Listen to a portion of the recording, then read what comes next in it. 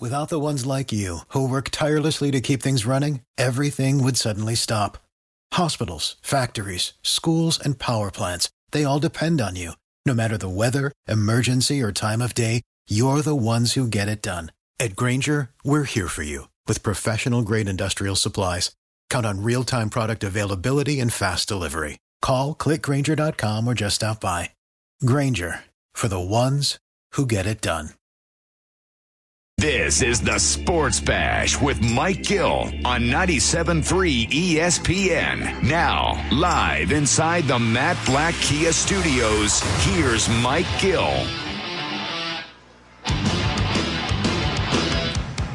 We are live at a Monday edition of the Sports Bash here on 97.3 ESPN, the 97.3 ESPN free mobile app.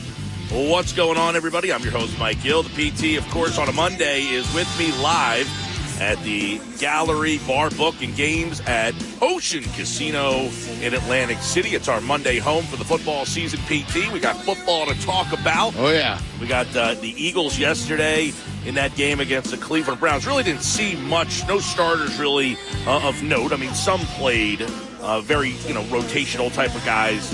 We'll get into all that, but I guess we got to start with the disaster that happened at Citizens Bank Park and what it really means. I've seen a lot of panic out there, Pete Thompson. I know you're a panic kind of guy.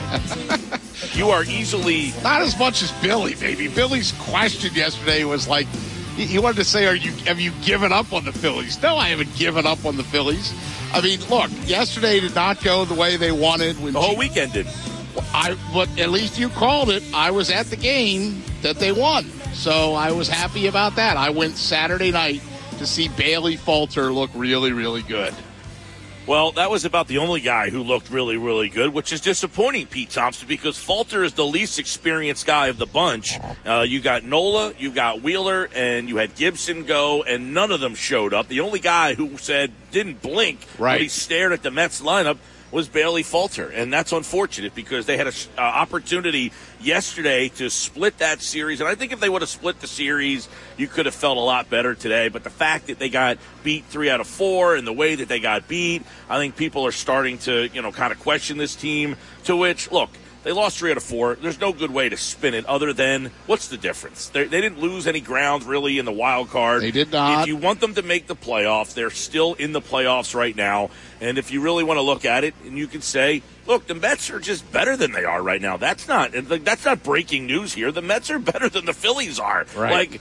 Okay, they're better than them. They are. But I don't know. I mean, what is your expectations? Are you disappointed if you thought the Phillies were a Super Bowl contender and they got beat by the Mets? Well, then, you should be disappointed. If you want the Phillies to just get into the playoffs and see what happens, nothing changed with this weekend. I think the biggest disappointment is that, you said it, Wheeler and Nola. In 9 games against New York, Wheeler and Nola are combined 0-7. The Mets won all 9 games when they faced Wheeler and Nola, right?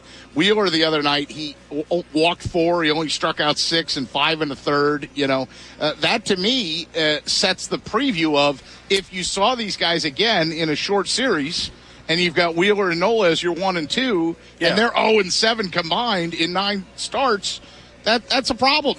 Neither one of those guys can get the job done. That is a problem. Yeah, I mean, I saw this narrative all weekend long that, the Phillies can't beat good teams. And I said, wait a second.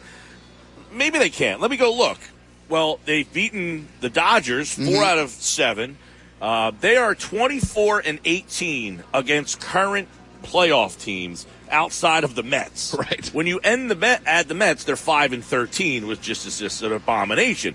But Atlanta, St. Louis, Milwaukee, San Diego, the Dodgers, if you want to throw Seattle in there, they are 24-18 against everybody else that are currently in the playoff mix right now. They haven't played Houston. They'll play them at the end of the year. They haven't played they did play Toronto. They're 0-2 against Toronto. So 24-20 against current playoff teams. So they have been able to beat good teams this year. They just happen to not be able to beat the Mets right now. Yeah. And I get it. It's frustrating today and right now. But that doesn't mean, if you played them in a month from now, that your guys pitch better on those days. They didn't pitch well on the days you needed them to pitch well in this August series. I'm not sitting here telling you I think Nola is going to step up in an October game against the Mets. That's the disappointment, is that once again, when the chips come down and it's an intense moment, Nola doesn't deliver, and I think people are disappointed about that. They finished the season series against the Mets 5-14. So I hear you talking about the Mets being the one team they can't beat. Well, a couple of years ago, that was why are they losing games to the Marlins? The difference is the Marlins were in last place. The Mets are good, begrudgingly. I know Philly fans don't like to admit that, but the Mets are really, really talented. I did see this morning. If you want to feel better on this Monday about the Phillies, consider this. Their next 19 games are against teams with losing records. Their next game against an opponent with a winning record, Mike Gill, September 16th. Yeah, but I don't know if that's making anybody feel better, just beating up on Washington, Cincinnati, because I think we've come to terms with that's why people are upset with this weekend. Mm-hmm. All right, you've been beating up on Washington and Miami and Cincinnati, and now Pittsburgh this week's coming in.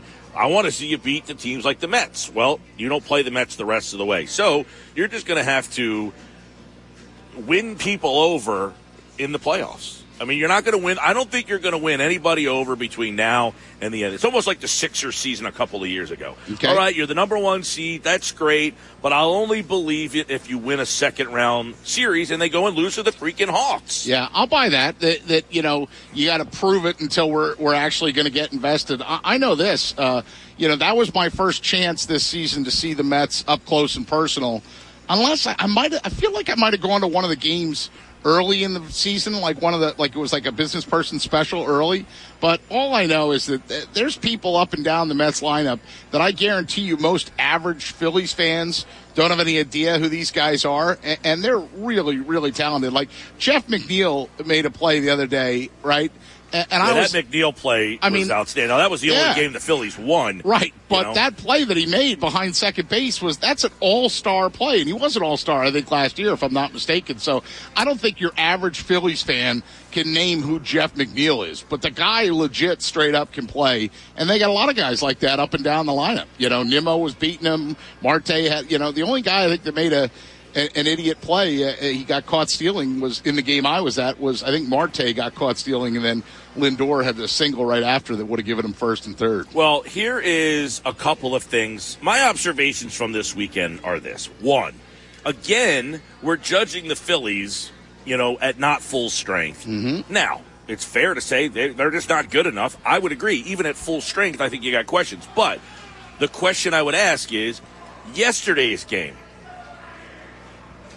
they have to go to Robertson in the ninth, and people are saying, well, why would you go to Robertson in the ninth? Are the same people that complain, well, why didn't he pitch him on 3 days, with 3 straight days in a row? Why didn't they bring the right? You can't, if the closer says, hey, I'm available, I'll throw, he's the best guy you got. Robertson's the best guy you got. So, but my point is, he wouldn't be pitching in that spot. It would normally have been Dominguez. Right. So do you win that game yesterday if Dominguez is healthy?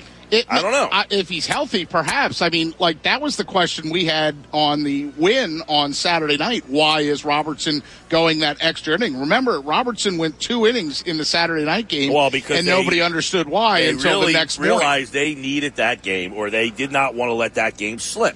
You saw Robertson's quote. He said, I asked for the ball. It's my second stint here, and I want to be here for the guys. It didn't work out for me. What's the crappy part is I felt better than I did yesterday as far as command-wise. I made one bad pitch, and I had to pay for it. McNeil got a hit off the slider I was trying to throw into the strike zone, but I did not mean to leave that ball up and into him. He had already hit a home run earlier in the game. I was trying to drive it down and away. I just overthrew it. He put a good swing on it. He's a good hitter. It's just frustrating. I have to go home and live with that one. I wanted this one, and it stinks. Now, my respect for Robertson has grown exponentially.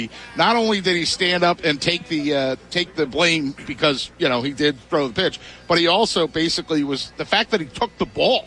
You got some Major League Baseball players that are out there that will be like, Skip, I threw 2 innings yesterday. I can't do it.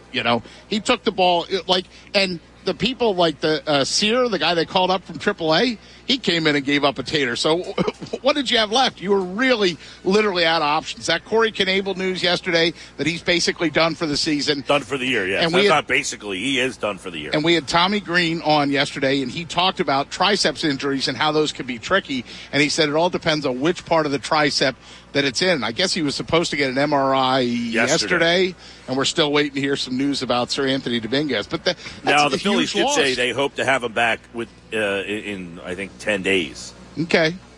I think I read that from Zalecki yesterday.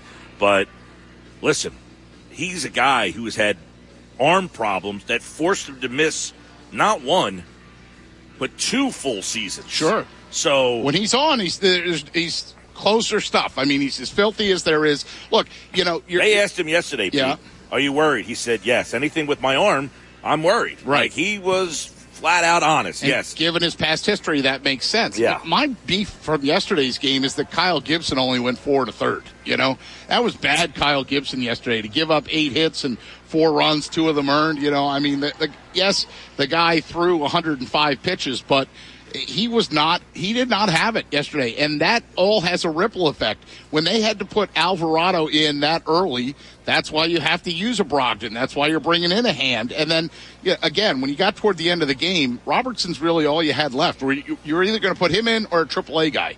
Pick your poison, right? And you figured maybe Robertson could squeeze it out. He couldn't do it. No, but again, I don't sit here and question. I saw a lot of people asking the question, why did he go to Robertson again? Who else was he going to? I mean, you needed to close that game out, and your starter didn't get you out of the 5th inning, so what else was he going to do? You'd already used up Bellotti, you'd used up Alvarado, you used up Brogdon, you used up Hand. I think Sear was the last guy in the bullpen. I don't think they had anybody beyond that. So they had to have gone into the game yesterday knowing that Robertson was available. I would imagine he said, hey, if we need you today, are you okay? And he probably said, yeah, no, I want the ball today. So he managed his bullpen in a way that he anticipated Robertson being the closer yesterday, I would imagine, right? I would think so, and I'm trying to look up here. Robertson, the 2 innings that he went the other day on Saturday night, he threw more pitches than he wanted to. He threw 36 pitches on Saturday night. They had a couple of walks in the 9th. Yes, 2 walks, and he gave up a hit, in the 2-run save that he had on Saturday night. And again, at that point, that's a nice pitching box score. When you look at Falter going 6, Alvarado 1, and you had to squeeze 2 out of Robertson, you figure all right, that's pretty good. The problem is you can't repeat that when you have to bring Alvarado in, in the 5th inning. 609 on the Sunday game. 403-0973, 609-403-0973. Let us know frustrations with this Phillies team. That's number 1. Number 2, you said yesterday, you guys, Billy's basically saying, do you not believe in the team anymore? I don't think that losing to the Mets should change your expectations. I don't know what your expectations were entering the weekend. Like, if they would have beat the Mets 3 out of 4, would you have sit here and been like, oh, this team can win the World Series? I did just think of the grace note, though, to what makes you more disappointed about the weekend. You did not see DeGrom, and you did not see Scherzer. So the fact that you lost 3 out of 4. And you had your 2 best. Yes. You trotted out Wheeler and Nola. They trotted out, Manny, Mo, and Jack, right? And the Pep Boys. And you still couldn't get it done, And I got to tell you, I know you pitched in high school. I know you wanted to pitch in college. I know you followed baseball a long time. There's got to be some times where I just shut up and listen to you because you were right. I was bitching and complaining that I got Bailey Falter, and you shot back at me and said Bailey Falter had good numbers against the Mets the last time. And son of a gun if you weren't right. And it was funny because I took 3 Mets fans to the game on Saturday night. Was one of them the guy that threw out the first pitch? No, I didn't take that guy. I don't even know who that guy is. So from what I understand and gather on that. How did that happen, by the way? Apparently the guy who threw out the first pitch, he is like the leader of this 7-line group. Okay, yeah. And from what I understand, they bought so many tickets. 1,500 tickets, I believe. Wow. And because of all the tickets that he purchased, the Phillies basically thanked him for that. Right. What was the stadium like the night you were there in terms of, I I mean, they had good crowds. You're talking but ratio, it or you're sounded talking like a lot of Mets. Oh yeah, there was a lot of Mets fans there, very much so, and I would say it was like 70-30. Attendance was, I think there was 30% Mets fans there out of the 39,000 people that were there. That's the other thing. I mean, I'm okay with a decent amount. I just don't want the stadium to be overrun by the opposition, and I don't think that was the case. Out of the 39,000, I'd say maybe 20,000 were Mets fans. Wow. No, maybe 15. Talking about half. I didn't mean half. I can't do math. You can't ask me math problems. You know, well, I if there's struggle 30%, and there's 39,000. I mean, come on, dude. Now there's more. Right, it was 51-49. 39 and 39 is. Why are you making me do math? Sakes. You know, if a trade leaves Cleveland and the other trade leaves Detroit. Okay, so I'm trying to think back here because a lot happened this weekend. Yeah. Friday night was the Nola game, right? He did not pitch well. He did not pitch well. Nola struggled, and Wheeler threw the day game on Saturday. Now that one really did not bothered throw me. Either. Wheeler's thing was they gave him the choice as to whether or not he.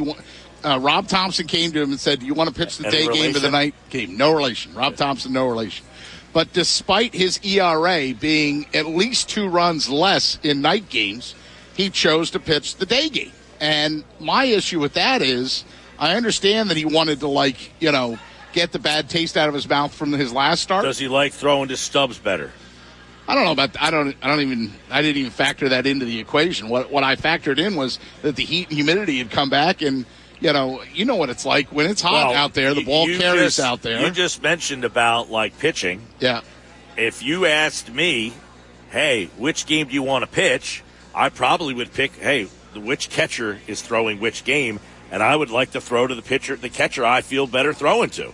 This I ask my territory pitchers for me all the time. Is this a narrative? Has Wheeler mostly been paired up with Stubbs? I don't think so. No, I don't think so. But maybe he has thrown to Stubbs a handful of times and prefers him. I don't know. Now, what I have not heard that anywhere. I'm just throwing that out there. What they talked about on the broadcast, and I don't know if this is true or not, is that because Wheeler's previous outing, he was so ticked off at how he performed in the outing before that he didn't want to waste any time in getting back out there.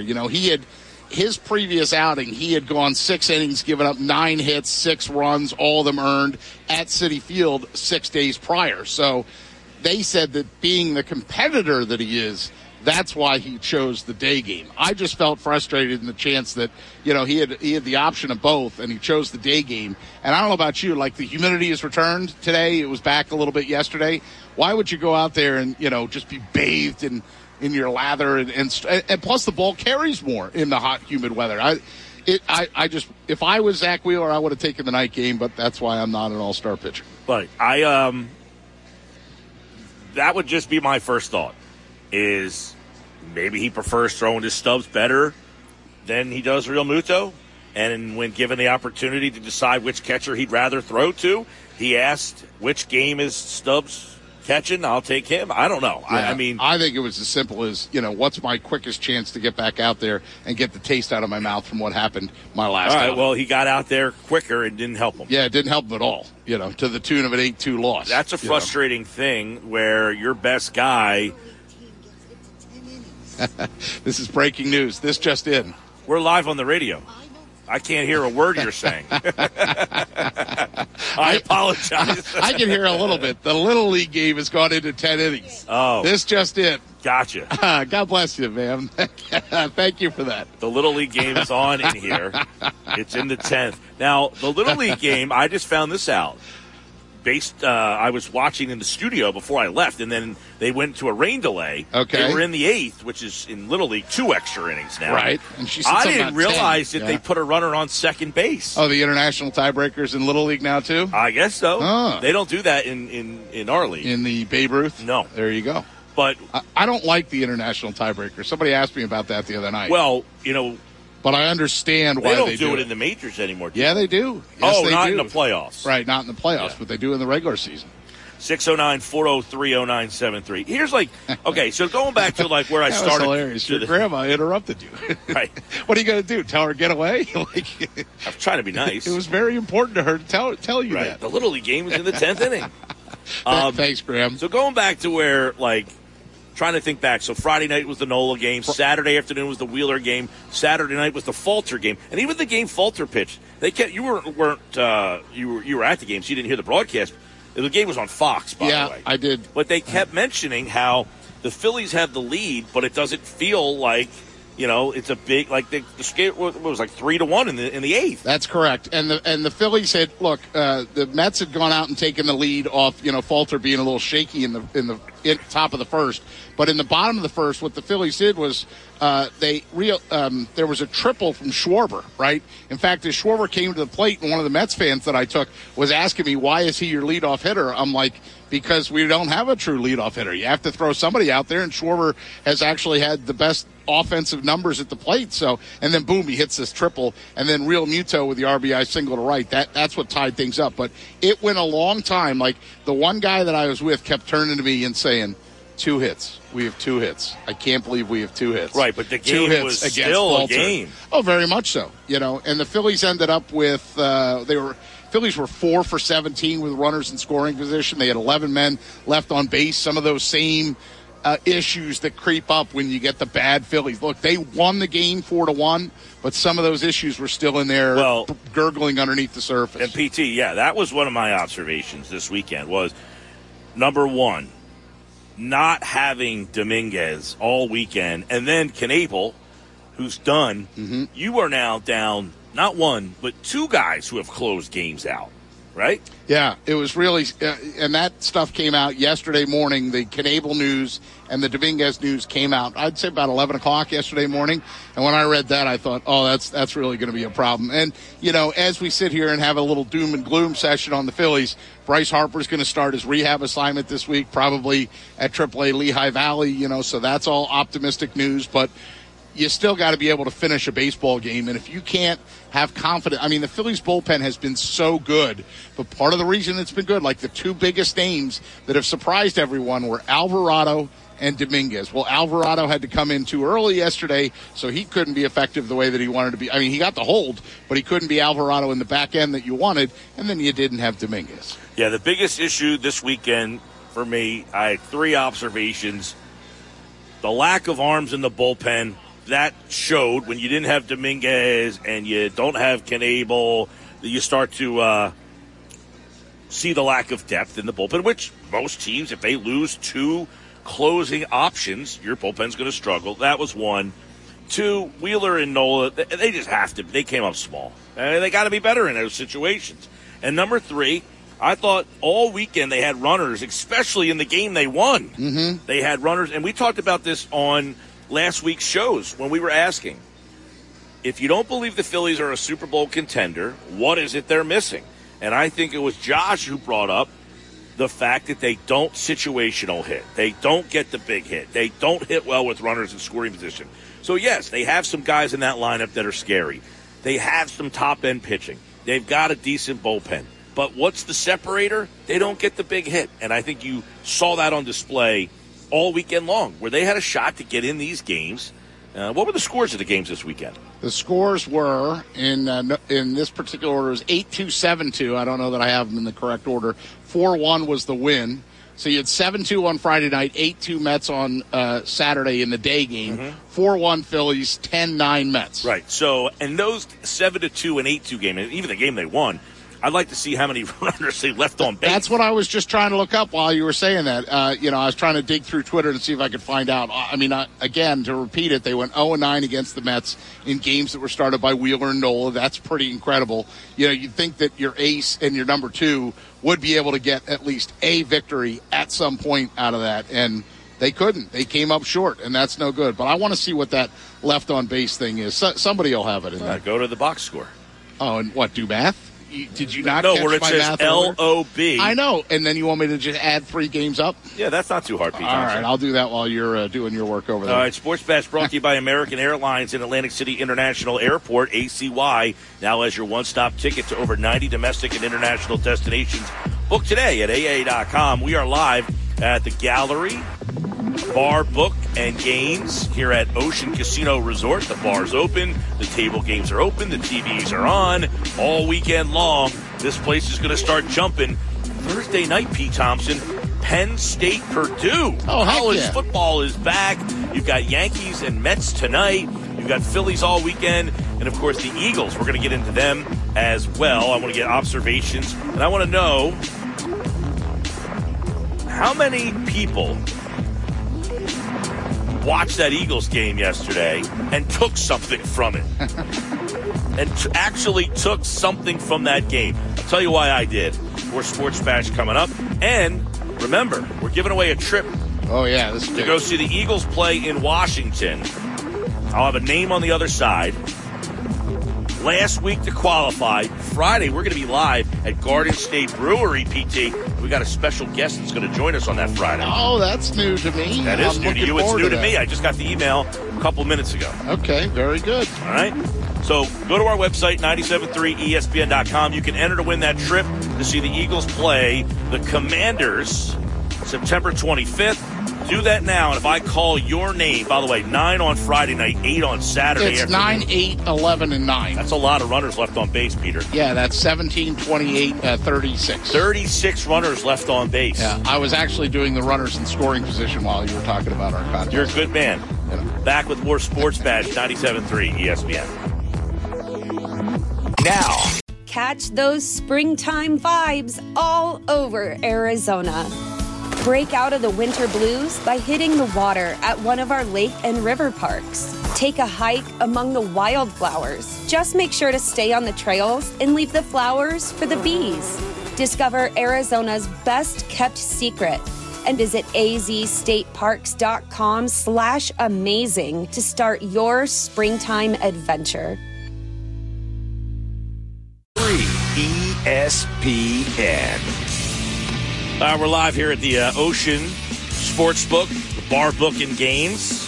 This is a spot to check out the opening weekend of the college football season, PT, which is this Saturday. You know, Notre Dame, Ohio State on Saturday.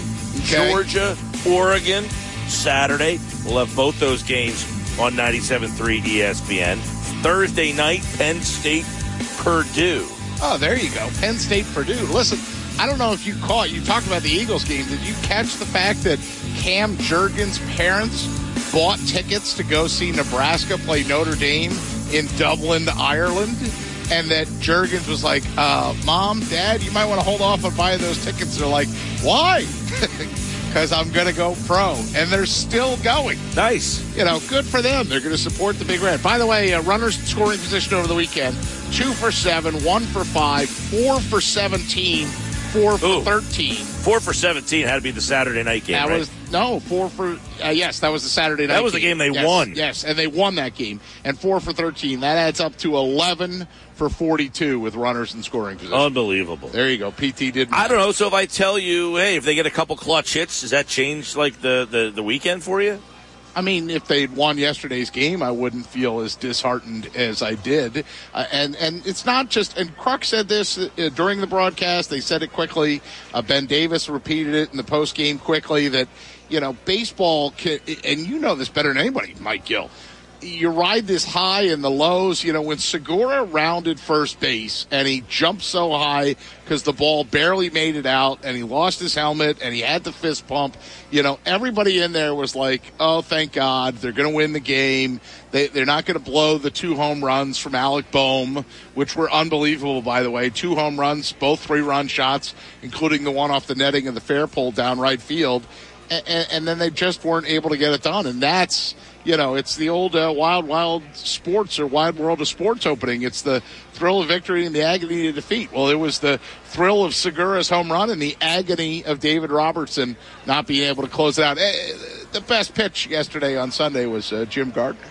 You see Jim Gardner throw out the first pitch? I saw that he was throwing out the first pitch. I didn't actually see him throw it out. I didn't realize. Remember, the Phillies game didn't start till 1:30. That's true. Yeah, I watched that first half hour of the Eagles. I did. By the way, how was Rod Stewart? Oh, man, it was outstanding. Rod Stewart was so much fun, and I saw a lot of familiar faces over there, saw a lot of good people, and my girl was really happy. He played all the hits. You know, he played the picture of the night was when he turned around to the big screen and he looked at a picture of himself from Studio 54 in like 1973, you know, And, I mean, this picture, and I'll show it to you here, he's got his red cape on.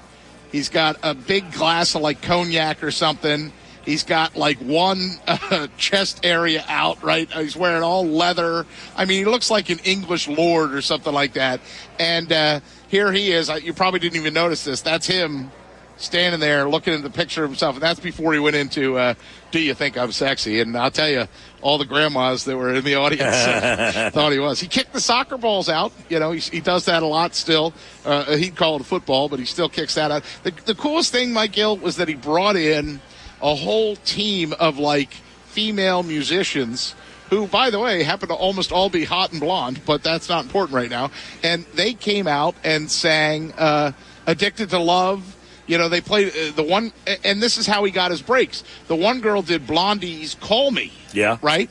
And that was so he could, like, go off and get a costume change. It was very creative how he did it. Good crowd? Oh, yeah, it was packed. I mean, there wasn't a seat to be found. Good. Cheap Trick was okay, too. But, Dream Police or some of that stuff, I Want You to Want Me. Yeah. They were really loud. I don't know if they were trying to... Like Metallica loud, or just louder than I think, or just loud because there wasn't as many people in there? I could be both. There was a lot of people who waited till Cheap Trick got done before they went in to go see Rock and Rod. But it was fun. It was a good show, and I'm really happy to have seen him. I can't. That was Friday night, right? That was Friday night at Hard Rock. I couldn't believe 77 years old and he's still up there doing it. All right, I got another qualifying name. Don't forget, you can go to 973ESPN.com. At any point, just enter the form, fill out the form, and this is the last week, Pete Thompson. We're going to be calling names out, and then we're going to be live on Friday over at Garden State Brewery. That's over there on the White Horse Pike, Galloway, and I know that we should have a big crowd there. Oh, we should have a big crowd, and I know people are excited. You get the bus trip with Philly Sports Trips. They'll provide the transportation. They'll do a pregame tailgate party. From what I understand, I think over 700 people have signed up to be on the bus rides from Jersey, Philly, to go down to Washington. Well, and one of the things that I think that's unique about this, and I've looked up some of the history of Philly Sports Trips. What's the name of the place? Philly Sports Trips, right? But this is the first time that they're going to do a Philly Sports Trip that includes the New Jersey component, where if you live down here, and I was, before I even knew we were giving this away, I was telling somebody that listens to the show, because I'd heard you talk about Philly Sports Trips, and I looked them up a little bit. You can just drive your car to the Garden State Brewing Company there on the White Horse Pike the day of the game and get on the bus there. The bus is going to originate there. Then it'll go to Philly, then it'll join the people in Philly. Then everybody will go down to Landover, Maryland, and see them whoop up on the Ginger Jesus and take care of them. So, right now, I think it's great. Jim DeTilio is our latest qualifier. All right, Jim DeTilio. If Jim is out there, give us a buzz, 609-573-3776. We'll get you all signed up, tell you what you need to do. If we don't call your name out today, you have the next couple of days, and listen for your chance to call in later on this hour on the Sports Bash here on 97.3 ESPN. Mike McGarry from the Press of Atlantic City, I'm sure he wrote about in the press this week. Why can't the Phillies beat the Mets? We'll get his thoughts on that coming up. More Sports Bash here. Mike, that's Pete. We are at the Gallery Bar, Book, and Games at Ocean Casino Resort. We'll take a look at the things that the Phillies need to do to close that gap with the Mets, if there is anything, or is the Mets just flat out better? We'll discuss that coming up with McGarry from the Press of Atlantic City next here on the Sports Bash. Now, back to more. Without the ones like you, who work tirelessly to keep things running, everything would suddenly stop. Hospitals, factories, schools, and power plants, they all depend on you. No matter the weather, emergency, or time of day, you're the ones who get it done. At Grainger, we're here for you with professional-grade industrial supplies. Count on real-time product availability and fast delivery. Call, click Grainger.com, or just stop by. Grainger, for the ones who get it done. On 97.3 ESPN, South Jersey's sports leader. All right, Mike McGarry from the Press of Atlantic City joins us. He writes, why can't the Phillies beat the Mets? Are they just flat out better? The Phillies are a little short-handed. Do we see this changing, or it is what it is, PT? I mean, we saw all weekend, Phillies had runners in scoring position, left on base seemingly every night. Yeah. They just couldn't get the big hit. 2 for 7, 1 for 5, 4 for 17 in the game they won. 4 for 17 in a 4-1 win, 4 for 13 in yesterday's game. Look, I'm just happy as a Phillies fan that I happen to pick the one game they won. Sports Bash brought to you by Delaware Valley Acura. With new inventory arriving daily, find your new award-winning Acura at your local Delaware Valley Acura dealer and reserve yours today. Mike McGarry's with us, and I know last weekend the Phillies couldn't get the job done. They lost 2 out of 3. This weekend they lose 3 out of 4, and you wrote, why can't the Phillies beat the Mets, Mike? What is the answer? What did you come up with? The Mets are flat out better. I mean, they've beaten the Phillies with Joe Girardi. They've beaten him with Rob Thompson. They've beaten Aaron Nola and Zach Wheeler. They've beaten Kyle Gibson. They've beaten Corey Knebel. They've beaten David Robertson. They won 14 of 19. The Mets are a better baseball team, and they've proven it over, the series with the teams. Having said that, though, I have a sense of Phillies fans, especially after yesterday's loss, going, oh, here we go again, another collapse.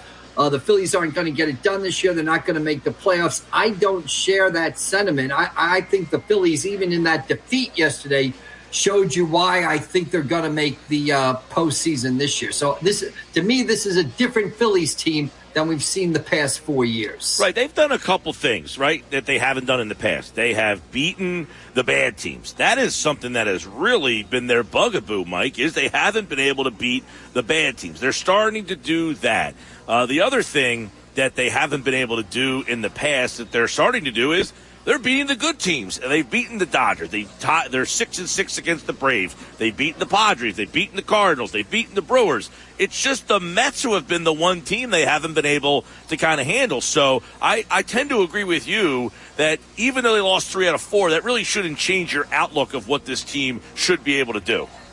Yeah, and you hit on it there. They're 61-41, 20 games over 500 against everybody else on their schedule, not the New York Mets. And I take some solace out of yesterday's game, even though, Robertson comes in. They basically have nobody to pitch in the ninth inning. And by the way, both teams were in that situation. And Robertson comes in, gives up the home run to Canha. But to me, what the Phillies did in the bottom of that ninth inning against Edwin Diaz, nobody has touched Diaz all season. And the Phillies twice have kind of pushed him to the brink. Last Saturday night in New York in the DeGrom game, 1-0. They got through a scare into Diaz. And yesterday, getting a run off Diaz, Stott's ball, fly ball goes to, a few feet short of the wall. That just, to me, showed the kind of spunk and resiliency that the Phillies have this season. And that's been a characteristic of them all season long. And I think that's going to be enough to carry them through to the postseason this year. Well, Mike McGarry's with us. Mike, let's talk about pitching and which part of it, if you're a Phillies fan, should concern you more. Should you be more concerned with the fact that Wheeler and Nola went a combined 0-7 in the 9 times that they faced the Mets, or you should be concerned more about the fact that Corey Knebel's now done for the season and Sir Anthony has trouble with his triceps? Which side of that would you be more concerned about if you're a Phillies fan? I'd be more concerned about the bullpen depth because I think that's what matters going forward, right? And I think it cost them yesterday. I mean, I remember going way back to April and kind of picking 5 key Phillies that had a kind of meet expectations or exceed expectations this season for the team to make the playoffs. And one of my 5 was Sir Anthony.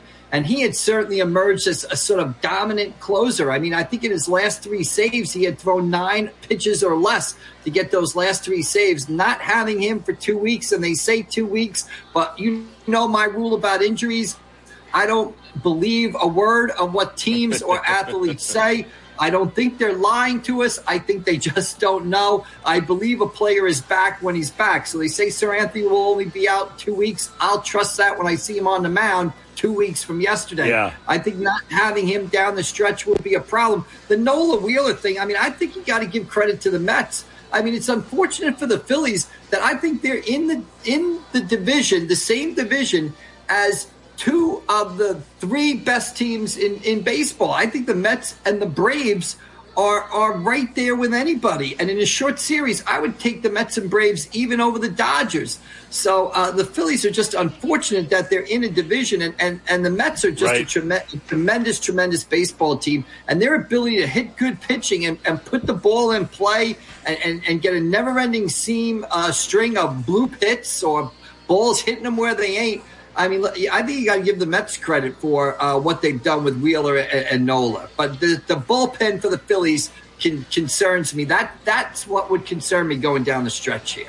So, Mike, the other thing I wanted to ask you about, and I went back and forth with Billy Schweim about this yesterday, there's a narrative out there. Yeah, so you know how the argument went. But there's a narrative out there that Syndergaard was trying to avoid his old team. He goes tonight. That's twice this year, once with the Angels and now once with the Phillies, where he was lined up to start against the Mets and didn't. Do you buy anything into that, or is that just the way the cookie's crumbling? No, I don't buy into that. Again, I have to trust what manager Rob Thompson said, when asked that question this weekend. He said, and it is true that Syndergaard this is his first season back after Tommy John surgery. He has pitched because he was in Los Angeles with Ohtani, and they basically were going to a six-man rotation because of Ohtani. He was basically not pitching on 4 days rest. He was basically pitching on 5 days rest all season. He had thrown against Cincinnati. I think he had thrown 7 innings. That was one of the first or second times he had gone on 4 days rest all season. They wanted to push him back to give him an extra day of rest, and they had liked what Kyle Gibson had done against the Mets early this season. Now, he had, in 2 starts, I think he had a 1.7 ERA against the Mets. Now, it didn't pay off yesterday. Phillies gave him a 4-0 lead. But I don't think Syndergaard is dodging the Mets. And honestly, I'm not sure yesterday's game turns out any different if it's Syndergaard or Gibson on the mound. Yeah. You mentioned and you wrote about, why can't the Phillies beat the Mets? Is it, in your mind, I agree with you that the Mets are just a better team right now than the Phillies are. But in a playoff series, would we basically be seeing the same thing if the Phillies got in against other teams? Is it that they can't beat the good teams in your mind, or is it just the Mets that they don't match up well with? Well, I think it's the Mets right now that they have a problem with. But again, if the Phillies make the playoffs, and looking at it right now, they're going to make the playoffs as either a 5 or a 6 seed. That means they're going to be if they're the 6th seed, they're probably going to be in St. Louis for a best 2 or 3 in St. Louis. And if they're the 5 seed, they're probably going to be in Atlanta for the best 2 out of 3. I would not pick the Phillies to win either one of those series. So I think if the Phillies get in the playoffs, great for them, great season, first time since 2011, something to build on. But I'm not picking the Phillies to win a round of playoffs. As far as, the Phillies, maybe if they win a round and face the Mets again, anything can happen in playoffs. I go back to 2015 when the Chicago Cubs dominated the Mets all season long, and then the Mets went out to Chicago and swept Chicago to get to the World Series. So You never know what's going to happen in the playoffs. But the other thing I think what makes the Mets tough in the postseason is they just put the ball in play. Their lineup is just built to put the ball in play, and that's an advantage they have over the Phillies. The Phillies are kind of built to hit home runs. There's a lot of strikeouts there. If they don't hit home runs, they tend to lose. The Mets put the ball in play. I mean, I can't tell you how many hits did they have this weekend that seem to be, leave the bat at 60 miles an hour. I know they have Lindor and Alonso, who are having MVP-type seasons. But to me, the guy that typifies the Mets offense is Jeff McNeil. He's batting like .320. He's basically a singles hitter. He hits the double to start the 9th inning yesterday, sees a ton of pitches. I mean, he's the guy that typifies the Mets offense. And I think the Mets are built for playoff success with their pitching and way their lineup is constructed of basically putting the ball in play. Good things happen when that occurs. All right, Mike, let's do a quick little house cleaning. Bryce Harper, what is the latest on him? Well, the latest on him is that he's supposed to take batting practice on the field today. I believe he'll be up at Lehigh Valley probably on Wednesday for a rehab assignment. Once he gets that rehab assignment, he says it's going to be a touch and feel thing as to how many games and at-bats He needs to get ready. If I was a betting man, I would say he would return September 2nd, Friday in San Francisco. It just makes sense roster-wise. The rosters will expand. They won't have to send anybody down. That will give him about a week of rehab games to get ready. So look for a rehab assignment, probably in Lehigh Valley on Wednesday, starting Wednesday of this week. Then see how it goes. And if you're going to ask me to place a bet on when he returned, I'd say Friday, September 2nd in San Francisco against the Giants. All right, we know Knable's done for the year. You mentioned Sir Anthony Dominguez, so the bullpen has a little bit of issues. My last thought I want to get your take on. Is there any thought in your mind that Wheeler would prefer to throw to Stubbs, and that's why he elected to pitch the first game?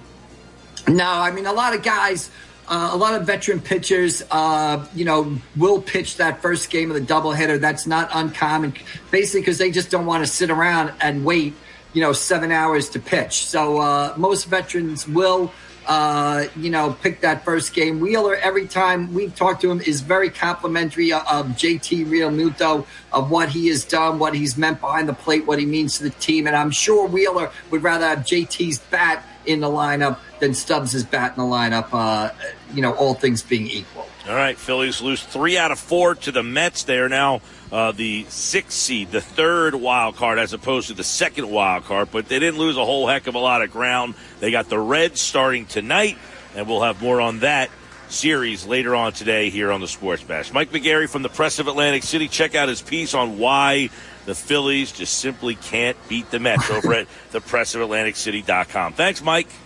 All right, we'll see you guys down the road. Thanks. All right, Mike McGarry with us, of course, Mondays, Wednesdays, and Fridays here on the Sports Bash. And, hey, we want to have another qualifier. So if you're out there listening, 609-573-3776, 609-573-3776. Caller number 7, you're going to be entered in for a chance to win that Eagles road trip to Washington, thanks to Philly Sports Trips. Pick up the phone right now, 609-573-3776, caller 7. We will see you live this Friday at Garden State Brewery on the White Horse Pike in Galloway. Stop on out, and if we pick your name on Friday, Philly Sports Trips is taking you and a friend down to FedEx Field to cheer on the Birds against the Commanders. The ride, the tickets, the pregame tailgate party, and caller 7, you now have a shot to go down and see that game. 609-573-3776. Johnny Mack, who stood out in the Eagles win, next. This is the Sports Bash with Mike Gill on 97.3 ESPN. Now, live inside the Matt Black Kia Studios, here's Mike Gill. Sports Bash is live on 97.3 ESPN. Mike Gill, Pete Thompson here at the Gallery Bar, Book, and Games at Ocean Casino Resort, Atlantic City. This place is going to be the place to be come football season. And football season, PT, for all intents and purposes, has begun. The Eagles yesterday. Yeah. Now, how much, give me the PT setup yesterday. What'd you do? Had the Eagles game on to watch the beginning of it, and turned over to the Phillies after they started, and sort of favored the Phillies more, I would say, than the Eagles. But I was recording the Eagles game. Yeah. So what I did was I basically watched the first half hour of the Eagles game. I saw that each team had scored on their opening drive. The Eagles ate up basically the first quarter, which looked good, and a lot of running. They had a lot of Gainwell in that, and Boston Scott was that first drive, and then I flipped over to the Phillies, and I stayed on the Phillies, knowing that I would go back and watch the DVR of the Eagles game, which I did. And then when I went back and watched that late at night, I got to really kind of break down into, who did well and who did not do well. One of the names that didn't do well that even, look, when you work for the broadcast, you're not going to, your Eagles television, you're really not going to rip on guys too hard. Yeah. Ross Tucker called him out because he's like, I don't know what Davion Taylor is doing. Like, Davion Taylor was lost in space on a play, and that wasn't the first time that's happened. So that's one of the guys that jumped out to me in a negative way, but there was a lot of positives, I thought. All right, well, what were the positives? How many negatives did John McMullen see? He's the host of Birds 365 on the Jacob Media YouTube channel and Sports Illustrated SI.com. He covers the Eagles. He's with us here on the Sports Bash as the Eagles go down to Cleveland. They get the win, but most importantly, I guess, is they got out there healthy. But I thought a lot of interesting storylines emerging from week number 2 of the preseason, which says something considering there was a lot of starters that played yesterday, John. And you look at some of the storylines, the Boston Scott, Kenny Gainwell. Did they do enough to tell the Eagles that we don't need to look for another running back? Well, they played well, and that was a good development, especially from Kenny Gainwell, who hasn't had a great camp. So I think you start to think maybe Kenny's just sort of that gamer type player. Maybe he's not the best in practice. Maybe he shows up for games. You know, Boston Scott's a great utility man, so to speak, as a backup running back, and he seems to show up whenever the Eagles need him. But I don't think those guys are the issues. I mean, the Eagles knew they were going to be there. The issue is, can you get through 17 games with 3 backs? I doubt it. So I don't think they have a 4th back on the roster right now that's deserving to make the team. I don't think Jason Huntley has made that push. I don't think Kennedy Brooks has made that push. So that's a position they might look at the waiver wire, or try to do something from a perspective of bringing a different body in. But, yeah, I mean, Miles is going to be the lead back. Kenny Gainwell is going to be the third down and hurry-up back. And Boston Scott's going to be the backup to Miles Sanders. So, but you still need that 4th back, and I don't think the Eagles have it right now. Okay, I guess another one of the conversation pieces following the game yesterday, John, would be you had Devin Allen with a 55-yard touchdown. I thought 2 things were on display there. 1, the fact that he could flat-out run, and they just let him. 2, he made a pretty nice catch. You know, sometimes those track guys can run, but they can't catch. He really did a good job of corralling that in. You had Deion Kane yesterday make some tough catches, man. He went up, made a couple tough catches, and Covey didn't do much in terms of the offense there. But any of those guys have a shot, even though they had a good game. Well, I think Deion Kane has a shot from the perspective of he's been a really solid receiver. Here's my problem with Deion Kane is, if you're going to be the 5th or 6th wide receiver on an NFL team, you have to play special teams. And he hasn't really played special teams. So I don't know why you would keep somebody that low on your roster is not going to be able to help you in that 3rd phase. So either the Eagles amp it up in week 3 as we get closer to Miami in the preseason game, and they give him a chance to prove himself on special teams, or I think he's more likely earmarked for the practice squad. I think they'll be able to get him through waivers and get him on, keep him in the building that way. As far as Devin Allen, I've been waiting all summer for them to just let him run by somebody. He finally did. And it was fun, but I think he played 12 snaps. I mean, he's at the bottom of the depth chart. So I think the question with Devin Allen is, does he want to continue to try to play football, or does he want to go back and concentrate solely on track? If he wants to continue to play football, I think the Eagles will keep him on the practice squad.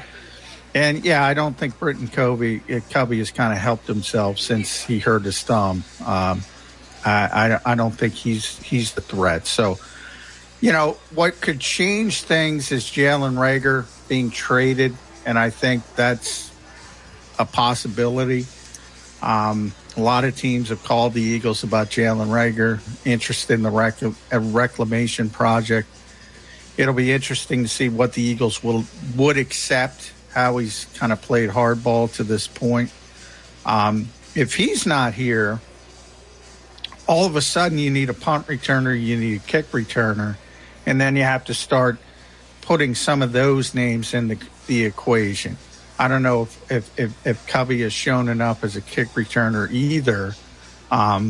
So special teams is sort of that bugaboo, because other than Jake Elliott, who's great as a kicker, and I see Pete, I'm sure Pete's smiling at that, but Other than that, they're not good on special teams. They don't have good returners. They're not good on coverage. They don't have a great punter. The Eagles gotta sharpen that up somehow, and we'll see what they do. You mentioned Jalen Reagor as a trade possibility. Jalen Reagor, Andre Dillard, those seem to be the two names that we hear the most as possible trade bait for the Eagles out there. And what would they be looking to get back? What's the piece that they'd be trying to find? I think they could live with a conditional 4 for Jalen Reagor, that if he plays a lot, maybe it goes up to a 3. I think they could live with that and would accept it and say, all right, it's time to move on. With Dillard, though, I don't think they're trading Dillard. And they're not trading Dillard unless somebody comes up with a second-round pick or something of that nature, something pretty significant. Otherwise, they'll just keep the depth and let them leave via free agency. They'll probably get a pretty good deal, so then you have comp picks to think about depending on what the Eagles do in free agency. So I think they want to keep Andre Dillard. I think they prefer to move on from Jalen Reagor, but they're not going to give him away.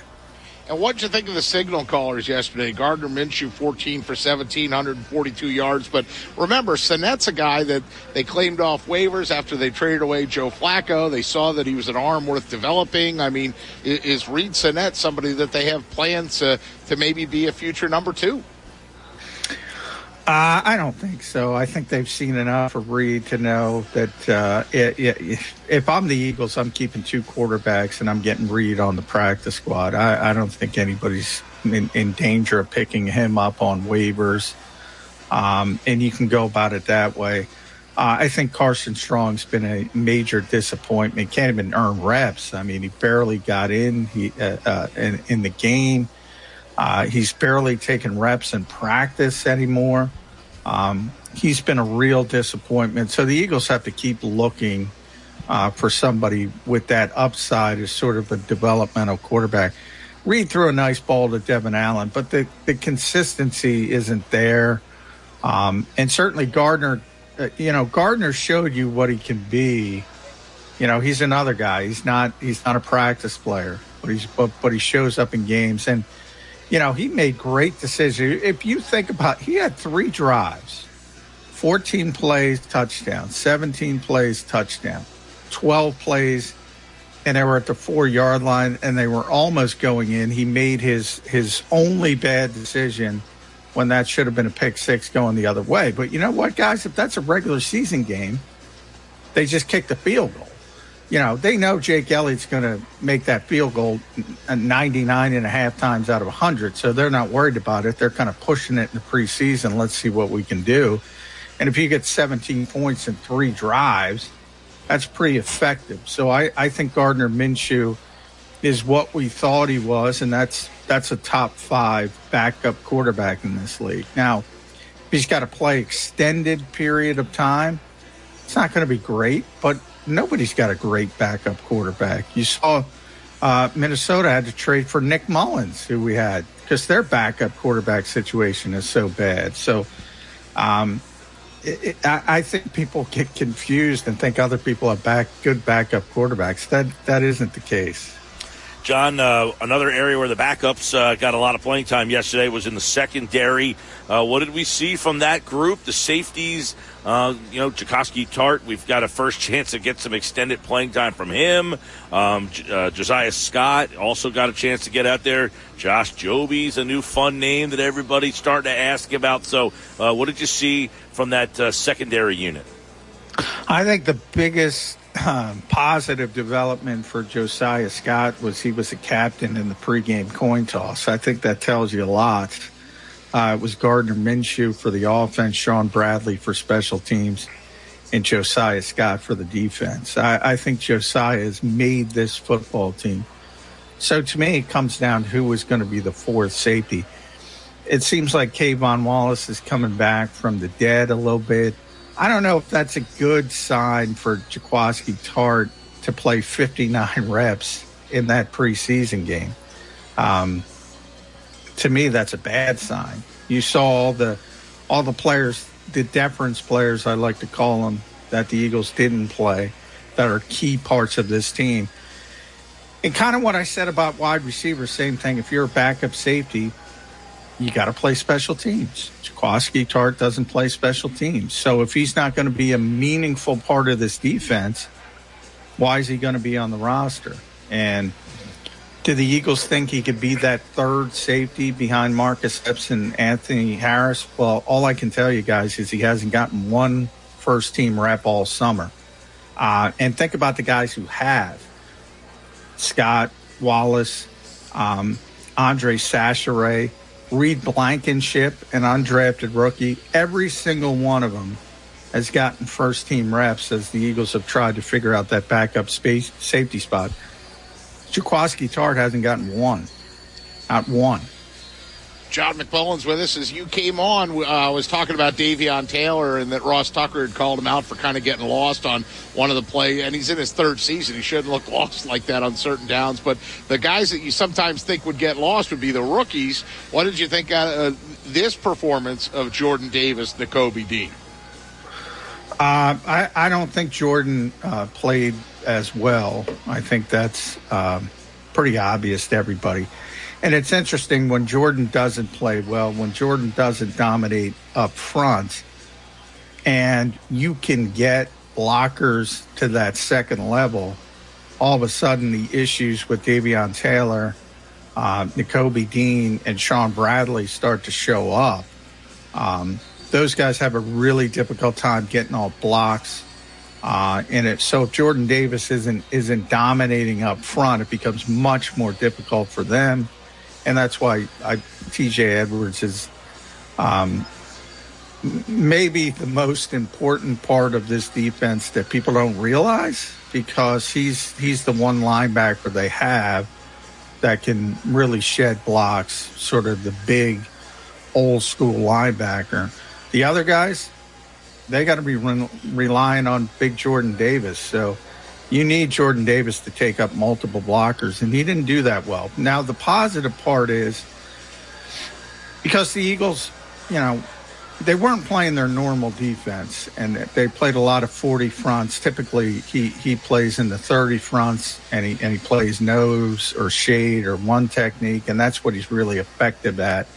Now, they think long-term he can do a lot of different things, but that's a work in progress. So when he's playing three technique or he's a little bit outside, he's asked to rush the passer, he's not as effective. I think that changes when they get to the regular season. They'll play him like they should play him, what he's used to doing, and I think it'll be more effective. But you kind of saw, especially because people are so hyped up about Nakobe Dean, you kind of saw the size issues. I mean, if you let NFL linemen get to him, there's not much he can do. So you need that guy tying up blockers in front of not only Nakobe, but also guys like Davion Taylor and Sean Bradley. Yeah, I thought yesterday, John, one of the problems was with the tackling. And then, in one hand, you could say, well, teams don't tackle to the ground a lot in training camp. But is that just a lame excuse or is that something that legitimately, were you seeing the same thing I did, which is maybe a lack of want to or effort? I don't know if it's a lack of effort, but yeah, nobody tackles. Nobody tackles. So in a lot of ways, those first 2 or 3 games are sort of a glorified preseason to get, at least from a contact standpoint. So you're going to see some sloppy play like you always do early in the NFL season because guys don't tackle. So you can't just expect them to say, hey, don't tackle, show up one day, tackle. That's why. And it's not just the Eagles, it's everybody. So they're going to struggle with that, but so is everybody else. John, there's a lot of teams around the league that have offensive line issues. This we know. Tampa Bay, big injury yesterday. So what did you see from the Eagles' really second unit? And would you anticipate that teams would be on the phone with Howie Roseman because of their embarrassment of riches, if you would, at that position? Yeah, you saw it last year with Matt Pryor. They got a 6th-round pick for Matt Pryor, and everybody here thinks Matt Pryor can't play, and all of a sudden he's the starting left tackle in Indianapolis. And we saw it with, Halapoulivaati Vaitai getting a big contract with Detroit. And yeah, I mean, Jeff Stoutland's got that reputation. You saw that second-team offensive line, which was Dillard. From left to right, it was Dillard, Jack Anderson, Cam Jurgens, Sue Opeta, and Jack Driscoll. There are teams in this league that 5 could start on, right, and be an upgrade. It's an offensive line deficient league, so teams always tend to look at the Eagles for those borderline guys, and it's probably guys like Anderson and Opeta and maybe Coyote Awasika, and maybe they can get a 6th or 7th round pick, but it's not going to be anything dramatic. Now, right. Andre Dillard could get you something back, especially if somebody has an injury at left tackle. But unless the Eagles are bowled over, like I said, they're not giving up Andre Dillard. Yeah, I would agree.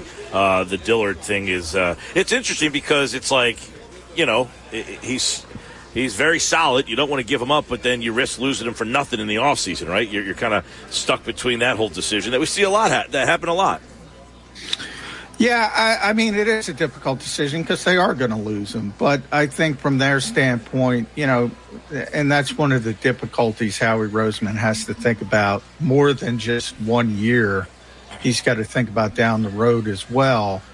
And he's got to balance that. And you have to be realistic. Jordan Mailata missed a couple games last year with a knee injury. He's had some back injuries in the past. Lane Johnson, we know, has had the ankle and the anxiety issues. So, do you really think those two guys are going to play 17 games apiece? History would tell you probably not. So it's a pretty dramatic drop-off from Andre Dillard to then LaRaven Clark or maybe Awasika. And I don't think the Eagles want to go down that road. Now, if Jordan is completely healthy and you get towards the trade deadline, maybe they start thinking about it, rolling the dice at that point, saying, well, we're going to lose him anyway. But then you have the comp pick in the back of your mind as well. And if he signs a big deal, as many people expect, that will be a pretty significant comp pick if the Eagles sign less people than they lose in free agency. So there's a lot of moving parts to that. But, Howie's always got that in play. He knows what he's going to do in free agency, and if he thinks he's going to lose more than he's going to gain, that'll factor in Andre Dillard and his trade prospects very heavily. And I know, John, that Andre Dillard has improved. I mean, it's not it's the way football works that he is a 6'8", 365-pound freak of nature in front of him. But, I mean, I'm sure you've seen he's gotten in he's played more, he's practiced more aggressive. He's gotten in a few scuffles in training camp. And, you think back to in his rookie season, did he get in a fight and he was so messed up that Doug Peterson had to go over and, comfort the guy? I mean, he's become an NFL football player. Yeah, Doug and Howie, and I think it was the Inquirer, got a picture. He may or may have not been crying, but, that stuff sticks with you, especially in Philadelphia. And people think, for whatever reason, Andre can't play. He can play. He's a very good left tackle. As you mentioned, Pete, he just is stuck behind. And you're being kind, giving Jordan 365. He's 380. And by the way, he's 380 and he's not bad at all. I mean, he's so big, he carries that. And he's an athletic freak, as you said. So, it's kind of like Nick Chubb and Kareem Hunt at running back in Cleveland. Everybody's talking about Kareem Hunt. He might be a top 10 running back, but he's stuck behind Nick Chubb. Andre's probably a top 15 left tackle in this league, but he just happens to be stuck behind Jordan Mailata.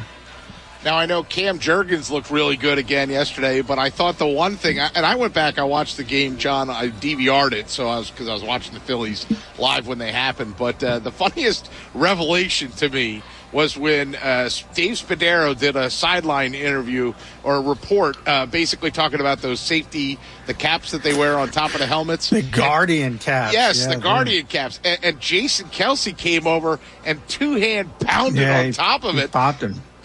But that shows you that Kelsey's elbow must be okay. Yeah, he popped spuds. Maybe Dave will get some criticism if Kelce doesn't show up for week 1. He re-aggravated the elbow. Now, I think everybody's under the working assumption that Jason Kelce's going to play. But, because he plays through everything. And he started 122 consecutive games. He's going to be there. But it is nice to see Cam Jurgens play. And, now the Eagles are very comfortable if something does happen to Jason Kelce, that they have a backup center that they can slot right in there. And he's not going to be Jason Kelce, but he already looks like he's ready to play, at least at a competency level. And again, the depth for that team on the offensive line is pretty impressive. It's not impressive elsewhere, like running back, tight end, safety, but offensive line, it's very impressive. All right, John McMullen, the Eagles, they're heading to Miami this week. Joint practices and then the final preseason tune-up. That is Saturday night. We'll have that game for you live on 97.3 ESPN, and that's it before the regular season. So I would imagine these 2 joint practices, we'll get a chance to see what the starters bring. Would not anticipate, I don't know, that third preseason game used to be the one you saw them. So is this now the third preseason game, or is this like the last one where really nobody played? Yesterday, nobody really played. Yeah, yesterday. It depends on the joint practices, and they're going to have them again this week. So I wouldn't count on seeing those difference players, the same guys you didn't see yesterday. I wouldn't count on seeing them right against Miami. And yeah, I wish we could get to week 1 of the regular season. I am all preseason out, gentlemen. I am done with preseason football. All right. Well, you, me, everybody else, we're ready for the regular season. I think the Eagles feel like they're ready for the regular season by not playing anybody as well. And, of course, the Eagles beat the Browns yesterday. That was the other part of it that kind of gets lost in the sauce. All right, John, we will catch up with you tomorrow as the Eagles get ready. By the way, guys, real quick, I am going to Miami, so I will be in the air. So, gotcha. All right. It's so I will not be able to join you tomorrow. Gotcha. All right, well, we will hook up with you then on Wednesday. And safe travels. Yeah. All right, bud. All right, thanks, guys. You got it. Sports Bash Live, 97.3 ESPN. So John will be in Miami, so we'll get updates from him for the joint practices. Now, I don't know when the joint practice, because they play Saturday this week. Yeah, I think I thought the Eagles sent out their advanced schedule. Of what got extra days in Miami. Right. I don't know about, look, just don't do it at 2 o'clock in the heat and humidity of Miami. That 2 o'clock stuff was pretty ridiculous. I got qualifying names on the other side.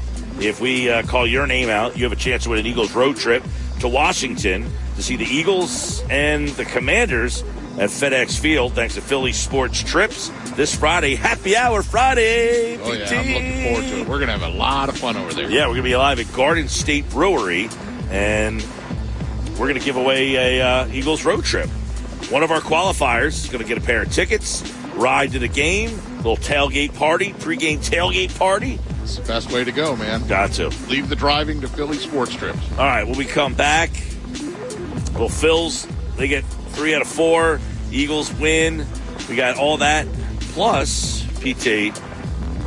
Plus, MG. I got to get a TV show maybe from you. Oh, okay. I'll tell you why coming up. All right. All right, stick around. Sports Bash on 97.3 ESPN. Now, back to Mike Gill on 97.3 ESPN, South Jersey's sports leader. Our latest qualifier is Joe Straub.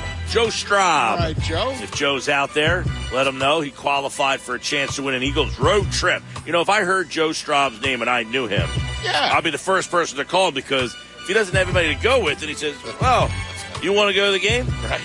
They'll always be thankful. Remember, Joe, where I gave you the heads up that your name was the one that was picked? You needed to call in or contact? Who am I going to take to the game? How about the guy who called me and let me know that he heard my name on the radio? That's it. Joe Straub. Okay, Joe. We're going to be live on Friday, Happy Hour Friday, at Garden State Brewery. So, PT, we're live here at the Gallery Bar Book and Games Ocean Casino Resort every Monday. If you want to come out and see us. Now, when's the Eagles' first Monday night game? It's early, right? They play a Sunday night game in week 2, I believe. But their first Monday night game, hang on, efforting. What do you think? I mean, I can't just regurgitate this stuff.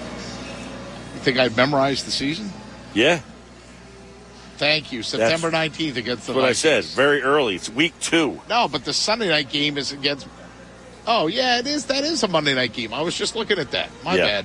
I was looking at that on the way in. Yeah, PT. Oh, jeez. I got Josh in my ear.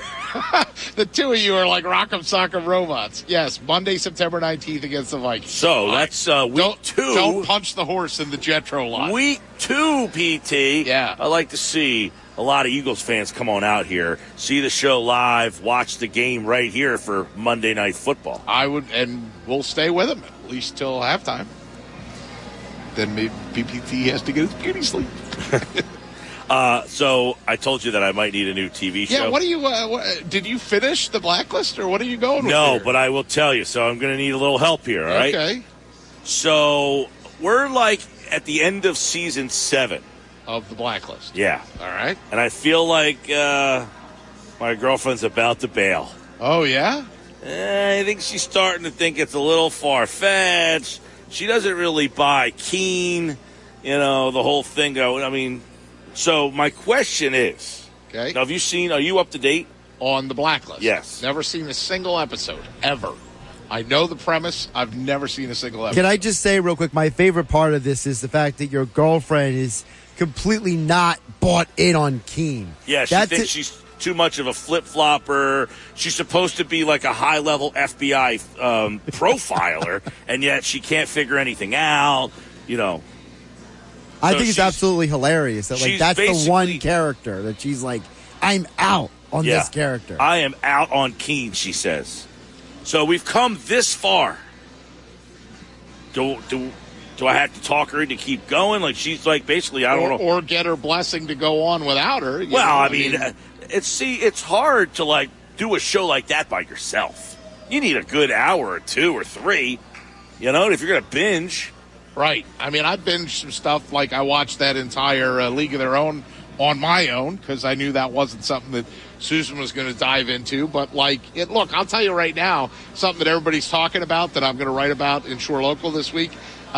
Everybody's all excited about House of the Dragon. Well, PT is not watching House of the Dragon because I've never watched a single episode of Game of Thrones. So I'm certainly not going to watch some Game of Thrones spinoff. Exactly. I saw Dragon stuff yesterday all on social media, and everybody was all excited. And I thought, no, thank you. It's like a salad for PT. No, thank you. Well, I want to know if anybody's out there who has is up to date on the Blacklist. Now, Josh, where are you on the Blacklist? I am finished season 8.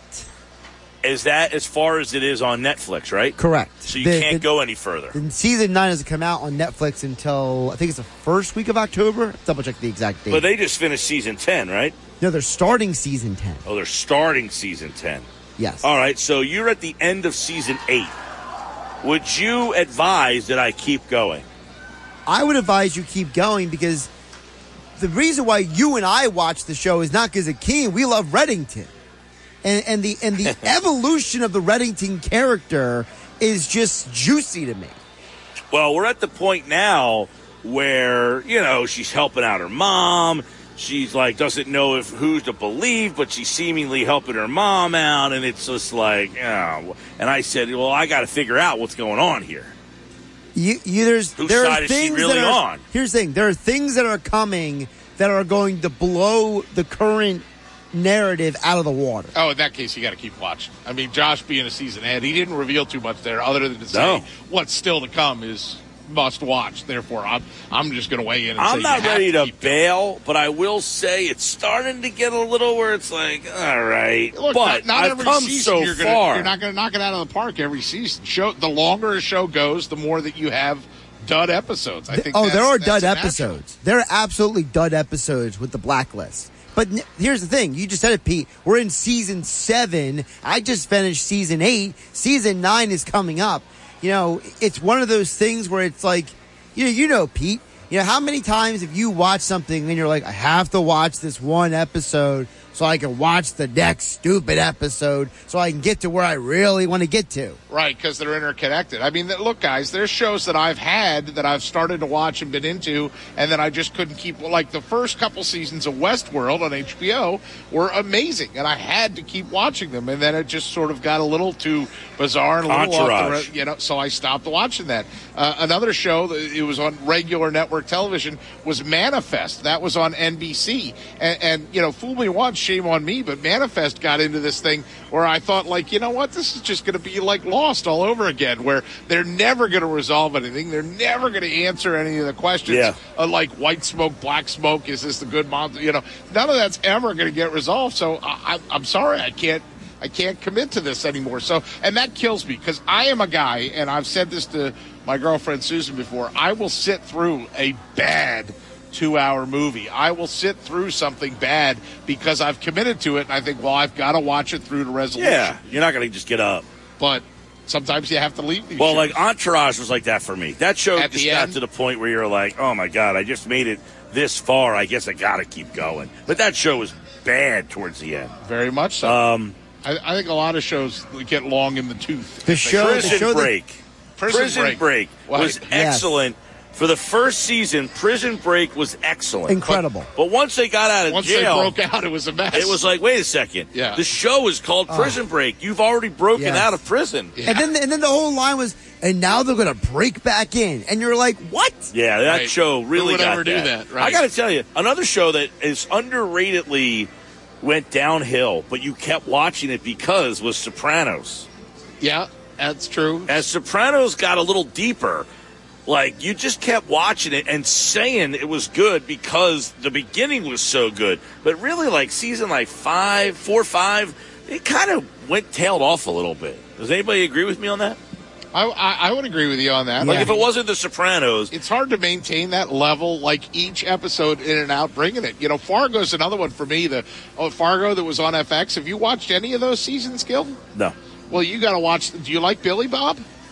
Who's Billy Bob? Billy Bob Thornton. Oh, Billy Bob Thornton? He's okay. You got to watch the first. What are we on a first name basis? Oh, to me, he is, But you got to watch the first season of Fargo. That's the one, and I've said this on the radio with you before. The first season of Fargo, when it came to its conclusion, I was sitting in bed watching it, and I sat up and clapped out loud, thereby waking my girlfriend up, and she was like, what the hell are you doing? And I'm like, I'm clapping. And she's like, for who? I go, the writers of this show. It was that good. You guys have to watch a show called From on Epix. It's awesome. Now, what is Epix? Epix is up high on the cable channels. It's like above all the HBOs and stuff. It's in the 800s or 300s, like $3.99. What is it, like a movie? Yeah. It's another one of the many movie channels that have rights to random shows and movies. From says it's a horror/fiction show. Boyd and Sarah journey deeper into the forest than Boyd has ever gone, encountering new and terrifying mysteries. Okay. That sounds like something my dad would watch. All right, this text says, stick with it, Mike. Great all the way up to today, this last season. Reddington is the man. I do love James Spader. That's Red, right? Speddington. Reddington, Spader, and Reddington, I matched them together. Yes. He definitely makes it work. Like, the interaction between him and Denbei is phenomenal. But that's few and far between in the show. It happens, like, here and there. Some of the stories are just like, but I do agree with what she's saying. That your girl's out on Megan Boone. I see what you're saying. The Keen character. Yeah. She is. Well, she's supposed to be Reddington's daughter, right? But they try to blur it to make you wonder if she really is. Correct. And then the mother, who has been in and out, she was like a Russian operative and a double agent. Yeah, she doesn't know if she's like what her intentions are. Like she re-entered her life, and it's just a little bit. See, for me, I never liked Keene's character either, but I wasn't there for Keene. I was there for Reddington. So anything Keene for me, was married to a guy who was working for Reddington, but was double spying because he was also working for the what's the other agency? That's funny. The KGB. No, not the KGB. He was working for the Cabal. Yeah, the Cabal. Yeah. It's like a made-up... Did you ever watch any episodes of Blind Spot? No. That was on NBC. I watched that entire run of that series. I mean, look, that's the thing is if you're gonna move away from Blacklist, find a show that's like it. I know. Well, Blind Spot, Person of Interest was good. Well, I went to Alias, Blacklist really? because I liked the Americans. Right. I liked what was the one with Claire Danes? Oh, Homeland. Yeah. And, really liked that. Although that one went off the... You and your girl should watch Burn Notice. The Burn Notices back in the day on USA. It had Jeffrey Donovan and it had the girl from... Yeah, but here's the problem, Pete. Bruce That was Campbell. the one the show I was going to bring up earlier. I had to bail on Whoa. Burn Notice before the Really? final season. Yeah. I was so ticked off. Like, I was so bleeping mad at the direction that they took the show. I quit before the final season. Wow. And that does happen. You know, we watched... Shameless We was watched another all one. sevens. I watched... Oh, Shameless is another show. saw some good that reviews was, for The Bear the other day. Shameless was another show that you just kept watching because you made it that far. But that show probably could have ended in like season 5. Probably, yes. And look, if you're that in love with Red, then just go back and start watching the Boston Legals and watch him interact on Boston Legal with William Shatner. Oh, those interactions are classic. I mean, Denny Crane and Alan Shore, forget about it. That's outstanding. Do you remember right James there. Spader in the Seinfeld episode? I remember when he tried to take over as the boss for Dunder Mifflin when Michael Scott had left and they were auditioning new bosses. I do not. What Seinfeld episode was he in? When he was Jason Stanky Hanky, and he was the recovering alcoholic, and he was working in the ice cream shop, and he wanted the rum raisin.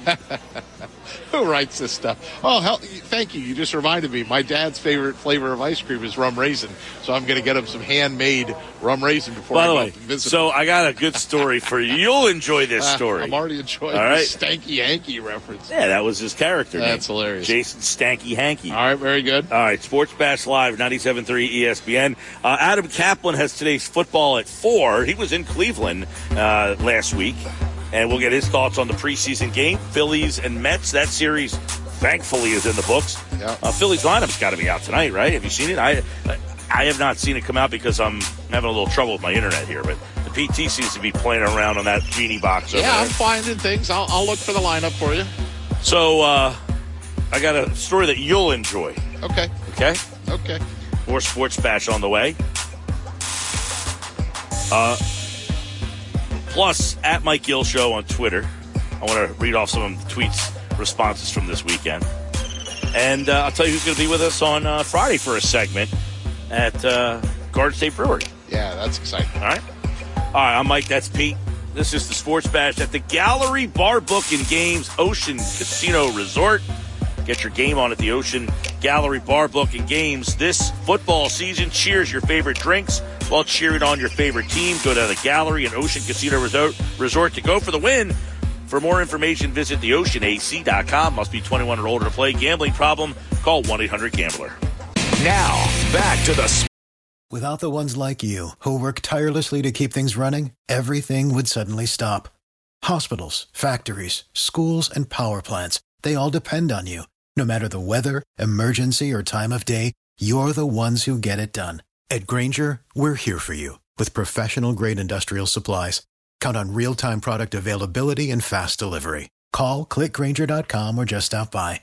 Grainger, for the ones who get it done. ESPN. Sports Bash Live, 97.3 ESPN. I'm Mike, that's Pete. We're live at Ocean. Ocean Casino Resort is the ultimate fantasy draft party spot. Go for all the bragging rights this fantasy football season and plan your draft party at Top Golf. Each party receives a dedicated VIP draft space or private bay at Top Golf for up to 4 hours. An Ocean draft board, swag bag, championship trophy, and more. Your fantasy football season starts here at Ocean Casino Resort. For details, go to theoceanac.com. So, PT, thank you. You delivered 2 nice hats. Oh, yes, you did get the hats. Good. Yes. Left you that. That was part of the giveaway the other night. And it helps. You were talking about the ratio of Mets fans to Phillies fans. Well, the Mets fans didn't want the free giveaway hat. So when the game got done, I happened to notice there was a plethora of hats. Like right. I took 3 Mets fans. Yep. So I had 4 hats to begin with, lock, stock, and barrel. That's nice. 1 plus the 3 of the guys that I took. Gotcha. But then I ended up with like 9 when I walked out. Wow. I think I had 9 hats. 9 hats. Yeah. So the hats were in the studio today. Okay. And Josh tried the hat on. And what happened? Well, he said it didn't fit. Huh. So he said, what was your reaction? Huh. I said, what do you mean it doesn't fit? It's a snapback. Yeah. He shows it to me. He says, well, all the snaps are full. Like that's it. Unsnap it and move it to the one all the way, like make it as wide as possible. Right. Had he never worn a snapback hat before in his life? I don't know. Josh, had you never worn a snapback hat in your life? I mean, he said he never saw the hat to where I have a hat here. So I'll show you what I mean with when the I said. Snaps. This is he said he never saw the hat where the snaps go this, like they cover this beyond. part, like beyond. Oh. So, like, he's never seen it to where it was, like, out of the box, they were past the point? No, out of the box, they were like this. Up. They were. Okay. They were straight like that. All right. And so, wait. You're saying the problem was the hat was it too small? Too big. It was too big. So he needed to make it smaller. So he had to go past. I said, well, why don't you just do this? Right. And he said he never saw that before. He didn't know you could do that. Yeah, absolutely. You could do that. Now, that's the purpose of the snapback, is so that you can adjust the size. Right. Now, on the ones with the cloth, you'd be able to tuck in that extra stuff behind. But that's why, full disclosure, I prefer the cloth, the little tightener with the cloth stuff and the extra tail, where you can tuck that in. Well, like the snapback, But a good snapback, and plus, a good snapback for free. Hey, sir, how much did you pay for that? Well, he wasn't complaining. He would just say, this is going to have to be more of like for show. Yeah. Just a. But now you what was the told him how term to do you it? used? I can't remember. It's more of a showcase hat than a wearing hat. Yeah, just like leave it on the. I said, well, you can adjust the hat. Past the point. And then he adjusted it, and it fit fine. There you go. Have you ever seen such a thing where you didn't know that the snap was adjustable? Nope, I've never seen that happen before, but that's a very good Josh's. It's like a baseball game the other night. I never saw before, I don't think, where who was pitching the lefty for the Phillies? The bullpen. Alvarado struck the guy out, and it was a strikeout 1-3 on the putout. Yeah, that's right. I don't think I've ever seen that before, but the ball ricocheted back to him, and he threw the guy out at first base. Fine. Football at 4. 97.3 ESPN presents The Sports Bash with Mike Gill. It's time for Football at 4 with Adam Kaplan. I have real confidence that our football operations can once again create a dominant football team. Powered by the Inside the Birds podcast. Now, live from inside the Matt Black Kia Studios. It's Football at 4. And Football at 4 is powered by the Inside the Birds podcast, and it is brought to you by American Airlines and Atlantic City International Airport. ACY now has your one-stop ticket to over 90 domestic and international destinations. Book today at AA.com. Adam Kaplan is here today as the Eagles win their game in Cleveland. That's really inconsequential when you think about the wins and losses, but what did he see from the game? So some thoughts on the combined practices and preseason game number 2. Adam was in Cleveland last week, so we got a chance to see those joint practices. And then the game on Sunday, Adam, and obviously we did not see Jalen Hurts in the game, but what about that quarterback position that we got a chance to see in Cleveland between Thursday, Friday, and then the game on Sunday? Yeah, good to be with you guys. So, yeah, Mike, Gardner Minshew had a good week of practice, the 2 days of practices in Brea, Ohio with the Browns. certainly much better than he had been earlier in camp when he was very inconsistent, and then obviously in the game he was brilliant. In fact, both games he's played well, particularly this game. Look at literally, if he would have played the entire game, he might have had 4 scoring drives. But the bottom line is they came out running it, Mike. How about Boston Scott with 11 touches on the first drive? I mean, did not see that coming. Whereas they threw it just about every play in the previous game with Hurts. They ran it here, and then later in the drives they would throw it. So, yeah, it looked good, no doubt about it. And Minshew was terrific. He's clearly the 2. Sinnett's the 3 if they keep 3. Sinnett has a chance to be on the practice squad, but no doubt Minshew has solidified that job. Not that there was any question, but he certainly played very well yesterday. Yeah, you mentioned Boston Scott. You know, he's one of them guys, like, I feel like whenever they've asked him to play, whenever someone's gotten hurt and he's got to get extended, playing time, he always seems to do the job. I mean, do they just, is it one of those things where, hey, we know we have Boston here, we don't really, because we keep talking about that running back position, but do they feel stronger about their running back situation than others do? Mike, it's interesting. So on today's Inside the Birds, which you could get on YouTube or any platform for podcasting, we actually delve into the running back situation and the dilemma that they have. Because as we know, the entire season last year, they were a 2 running back offense. Boston Scott did not have a touch from scrimmage until the second half of the season. When Sanders got hurt and Jordan Howard got hurt, they were forced to play him. He obviously did well. We call him the Giant Killer. He's been amazing against the Giants over his career. But for whatever reason, and part of it's because Jalen Hurts is a big part of the run game. He's almost their third back. They didn't need to use 3 backs. So this season, you wonder, with Kenny Gainwell's inconsistency, particularly after he came back from his hip injury, he had been really disappointing, dropping passes in practice. Sirianni pointed out during Friday's practice 2 mental errors. It's not a secret. Some of the reporters discussed this. Look, Gainwell has not been quite as good as they had hoped for. Now, it doesn't mean he's bad, but you notice Boston Scott, Mike, I know starting only means who's out there for the first series, but Scott got all the touches on the first series, and he was terrific. Averaged well over 5 yards per carry before they got to the red zone. So look, right now it's interesting. It's one of the questions that we didn't think we had, but we now have. And right now, Mike, it'll be a question when we put together our list of questions heading to the regular season. There's no doubt. Gainwell versus Scott is now a battle. Not only a battle, it's a question mark is who's going to have that role. We know Gainwell will come in passing situations, but who will spell Sanders on early downs?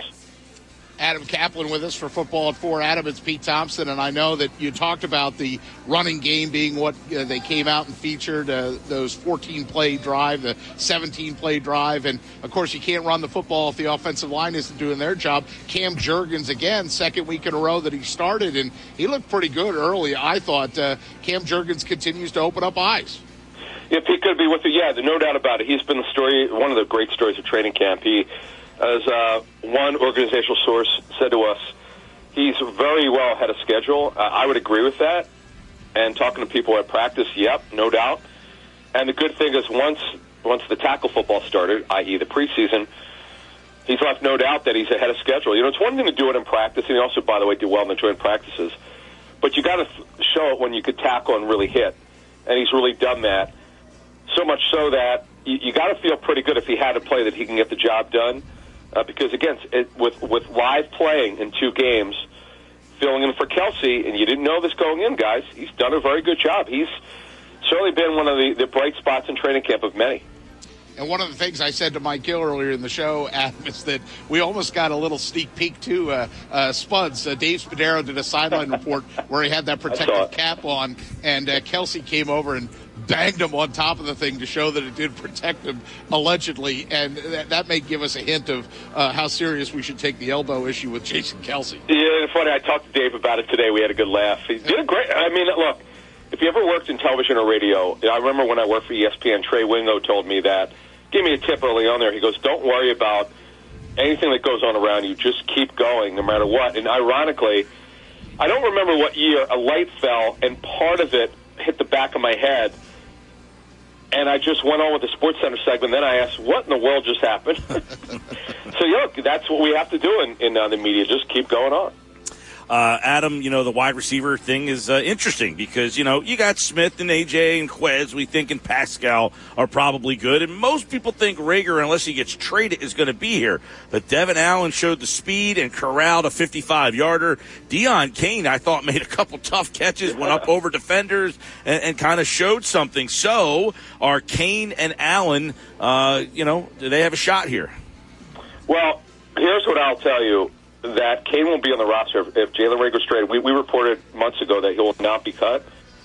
If Rager is traded, Mosher had a great nugget on our show recently that there were two teams involved, at least a minimum of two teams that have expressed interest. If they trade Rager, Kane almost certainly will be on the team.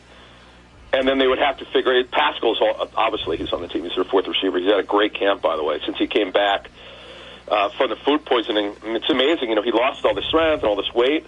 He looked great, Pascal. And then Deion Kane's the other guy. It would not surprise me because they want to keep Britton Covey. They kept 6 receivers. Now, in terms of Devin Allen, it's still a major long shot if he's on the roster. I could certainly see him waived, and if he doesn't get claimed, being on their practice squad. I mean, he did it against third stringers. I mean, he has great straight line speed, but he hasn't played meaningful football in 6 years. So let's be serious here. I always say never. Right. But it's highly unlikely that Allen will be on the team. Yeah, I mean, he obviously showed you why he's the fastest man in the world with that man. He took off and just exploded and the past hurdles. that defender. I like that he did the hurdles. He added the hurdles in there. That's pretty cool. Yeah. Absolutely. What are we learning about tight end this week? Because I think we could all say that is probably a big spot behind Goddard that is still up in the air. Yeah, so as I told you, Mike, on Friday, Grant Calcaterra ran into a fence. It was to my left, and thank goodness he was fine. Didn't look good when he went down, but he's fine. Look, nothing's changed. Goddard has been a star of training camp. Stoles the 2. He was never challenged. They didn't bring anyone to challenge him. I don't know why people thought this was a battle. It was never a battle. The only battle was with Calcaterra would be the third tight end versus Noah Togiai or Richard Rodgers. Richard Rodgers makes sense to be on the practice squad as one of the veterans, and Tyree Jackson looks like he's close. I'll be interested to see what they do. Do they activate him? I watched the run. He looks really good. Now, do they want to keep on PUP for the first four games? That's up to them. But that's it. I mean, there's really been, Calcaterra could have been really interesting if he would not have gotten hurt and been out for the better part of 3 weeks with what we're told is a significant hamstring strain. In fact, I was there the day he did it. He grabbed it, and it was obvious. But he looked, I'll tell you what, Mike, he looked very good running. They purposely limited him on Friday. That was his first day back. He looked very fluid in individual drills. I know Pete asked you about Cam Jurgens, but how about that second offensive line in general? Yeah. And, you wonder if teams around the league are saying, man, the Eagles got some depth there. Maybe we need to make a phone call.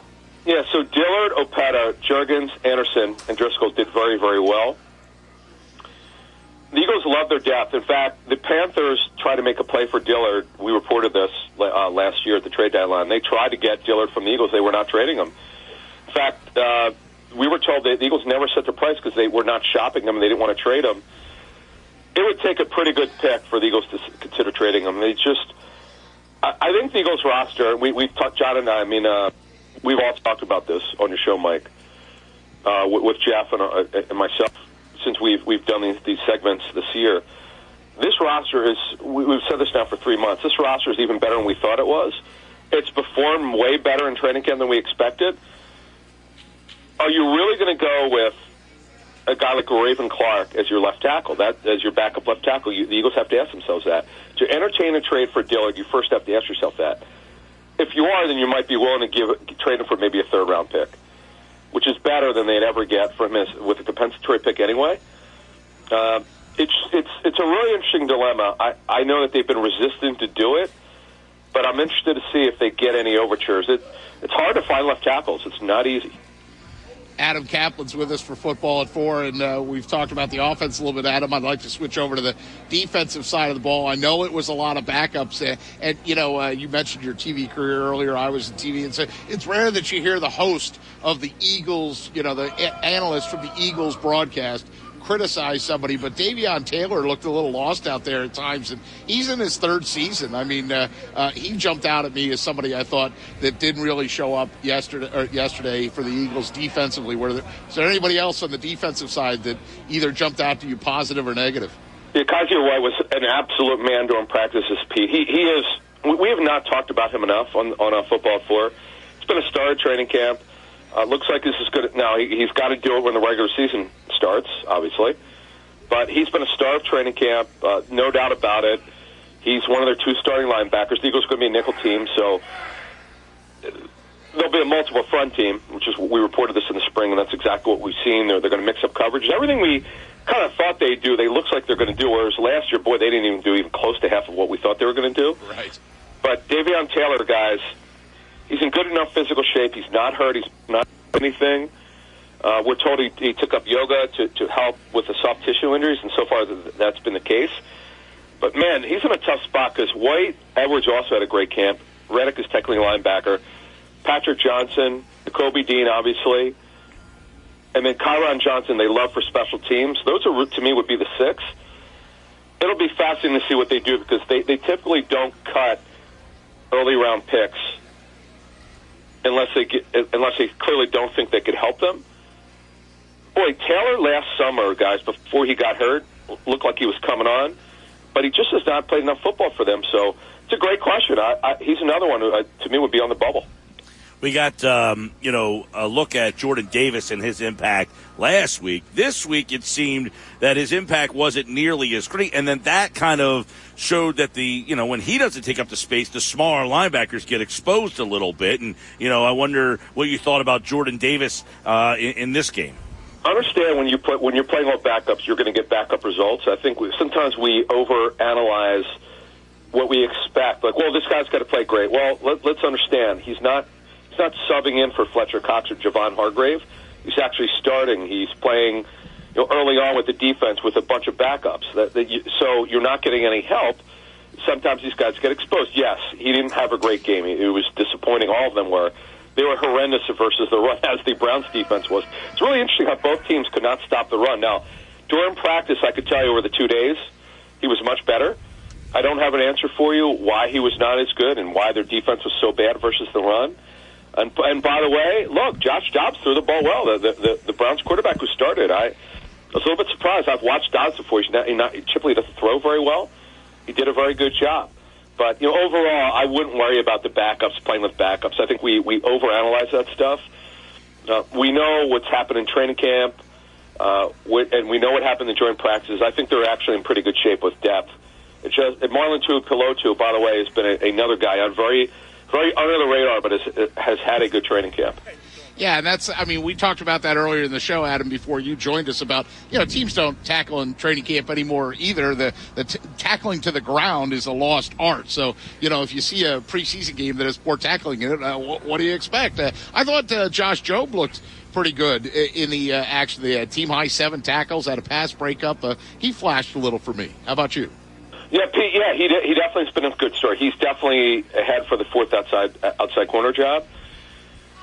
He's pushing. I'm not going to say it's a guarantee. Josiah Scott got hurt. He limped off the game. We need to get an update, but he was a lock to make the football team. I hate to say that, but he's had a very good camp. Fans have no idea. The fans that are saying that he shouldn't make the team, you clearly don't know what's happened in training camp.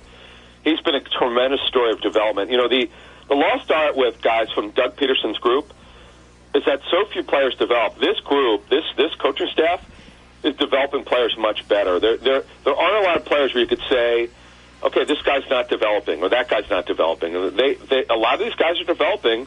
Now, some of the deep back-end corners have not done the job. Mac McCain, Tay Gowan, and Kerry Vincent. Okay, they were guys that no one expected anything of at all. But a lot of the guys they inherited are developing, and that's a good thing. When you get the young rookies, everybody's always, wants to hear about the rookies. How do they look? Milton Williams was one of those young rookies last year, and so was Marlon Pilotu. And, we don't get to hear much about them because they drafted a young player at that position. So what about Milton and Marlon in year number 2? Yeah, so Tui Pilotu, if we turn in on 53 now, I'd have him as the 50 tackle. That's it. Not going to keep 6, would think. So Williams has been good. Look, he's mainly a D tackle who will play end when you need him to. Derek Barnett is playing DN. He's playing stand-up outside linebacker. they're more multiple, so they're asking guys to play different positions, particularly Barnett, Teron Jackson as well. It's it's going to be fun to see this defense, guys. We talked about Josiah Scott, who coming in training camp, I didn't think really had much of a chance, but was just great, and the coaches love him because he's done everything they've asked. That's what you're looking for, guys who have versatility, guys who could give you a little bit more. And Milton Williams, what a story he's been. Remember, the guy that the front office won, the GM one is Aleem McNeil, and the guy they got is Milton Williams, and I would argue he's been just as good. The team's got to get down to the 80-man limit by 4 o'clock tomorrow. Right. And do you anticipate any surprises in this next group? Absolutely none. In fact, I don't want to cut these guys a further cut, but no. The 80 is easy. It becomes really hard when we go, guys. Next Tuesday, the 30th, at 4 p.m. Eastern, you got to go from 80 to 53. We were saying this on the show this morning. This is the toughest. This is our 5th year doing Inside the Birds. It's going to be difficult because Reed Blankenship, it's been a good story. Ugo Amadi, they just traded for. They want to see him. Marvin Wilson, you really can't keep 60 tackles, but he's kind of flashed. I mentioned Noah Togiai. He's flashed. Deion Kane's been a great story. They like to keep him. Osika, the backup guard tackle from Buffalo, is an undrafted free agent starting to develop. And Jason Huntley has been a guy that they've taken a really hard look at because of the injuries to Gainwell, Scott, and Sanders. He's coming on. I don't think he'll make it, but they want to take a look at him. So this is the tough thing, guys. It shows you. Last year we thought the roster was poor, really below the line, and I think that kind of showed, though they were 9-8. This year the roster is so much better. Again, we've been talking about this now for 3 months. This is not something recent, and it's actually been better than we thought. I'm kind of surprised. It's been we can't. We sort of had fun last year making fun of what the roster looked like. This is not good enough, and boy, they really missed on this. Well, they haven't. These guys have all shown up. Well, it's funny, Adam. It felt like coming off the season before that this team was in dire straits, really far off the roster, right? And here we are 2 years later, 1 year removed from that long season that they had in 2020, where we're looking at a team that has completely and quickly revamped this roster. Yeah, it's really been a great thing. A.J. Brown trade, obviously, so far looks great. Quez Watkins, another guy who's developed. We should mention that. Landon Dickerson's take this game. He's not rehabbing anything. That's important. And the guy that I didn't mention really much of is Sua Peta, who's, I don't want to say came out of nowhere. This is his 4th season. He was an undrafted free agent in 2019. Yeah. He's been a good story, Mike. So, look, you got to be proud of this thing. And the last thing I'll leave you with is, I mentioned this on our show last week, and I got a good chuckle out of it. People were making fun of me, but I'm going to mention it again. This is the first time in years your Eagle fans won't be embarrassed by the linebacker crew. You'll actually be proud of it. It's actually very talented. Very deep. Yes, I would concur with Adam Kaplan on that. Inside the Birds podcast, it dropped this morning, so you can get more in depth on the Eagles preseason game number 2 against the Browns. We'll take a look at the joint practices in Miami this week.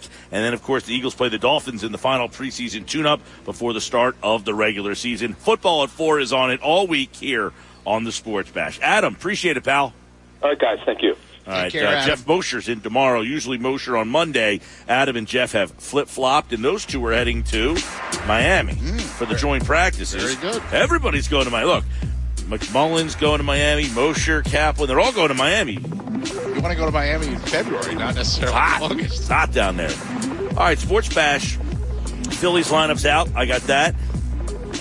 Tom Rapici out there. You're a qualifier, Tom. Tom, if you're out there, 609-573-3776. Tom, if you're out there, you have qualified for that Eagles road they're going to see the Commanders. Yep. We're going to be at Garden State Brewery on Friday, PT. Oh, yeah. Good time. 2 live shows, 1 week. MGPT out on location. Can't get enough of it. Phillies lineup, a little something like this. Schwarber leading off, DH. Hoskins in the second hold. Bohm, Real Muto, Castellanos, Stott Segura, Nick Maton. I had Mets fans asking me the other night, who's this guy? And then Zimmer. You know who Zimmer is, right? Yep. He's your only hope in center field. They pulled him in when the bearded wonder, Brandon Marsh, got hurt. We do have news, by the way, on Bryce Harper. Oh, yeah. He is going to AAA tomorrow. He will play every day, Tuesday, Wednesday, Thursday, Friday, Saturday. He's going to take Sunday off, and he could return on Monday in Arizona. That's earlier than expected. I like it. All right, when we come back, I got another qualifying name for you. Tom Rapici is our latest qualifier.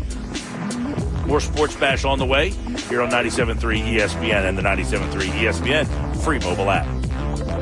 Now, back to the Sports ESPN. Go for it all at Nola's Bar and Lounge in Ocean Casino Resort. Go for the live music every Friday and Saturday featuring cover bands. It's just 3 a.m. You ever see 3 a.m. Tokyo? 3 a.m. Tokyo. I've not seen 3 a.m. Tokyo. Gotta go see that. But I didn't see Nola when we walked by it. 11-11, Go-Go Gadget, Christian and the Noise, split decision. Go for the cheers with specialty cocktails and draft beer all night long. Nola's Bar and Lounge in Ocean Casino was a must-see Atlantic City nightlife destination. That's where I went for my birthday. Nola? Well, yeah. That was back in January. That's right. Right, because our birthdays are fairly close to each other. Yep. I'm the 16th, you're the 24th. We were at Villain and Saints. Did I get your birthday right? Yes. I'm impressed with Villain myself. and Saints, and then we went over to Nola. Ooh, you love that. Not Villain Aaron Nola. Aaron. Right. Not hard to believe, Aaron. Noah Syndergaard tonight. Josh has today's headlines. How you doing, guys? We're doing well, Josh. How are you on a Monday? I'm doing well. I have to start with what I think is the most hilarious story I stumbled across in the last 36 hours. Now, as people know, what's hilarious to me might not be hilarious to Mike Gill. So we'll let Pete Thompson be the arbiter of the news. I'm the buffer. Sounds good. 51 college offensive linemen nationwide have signed NIL deals now with Hooters.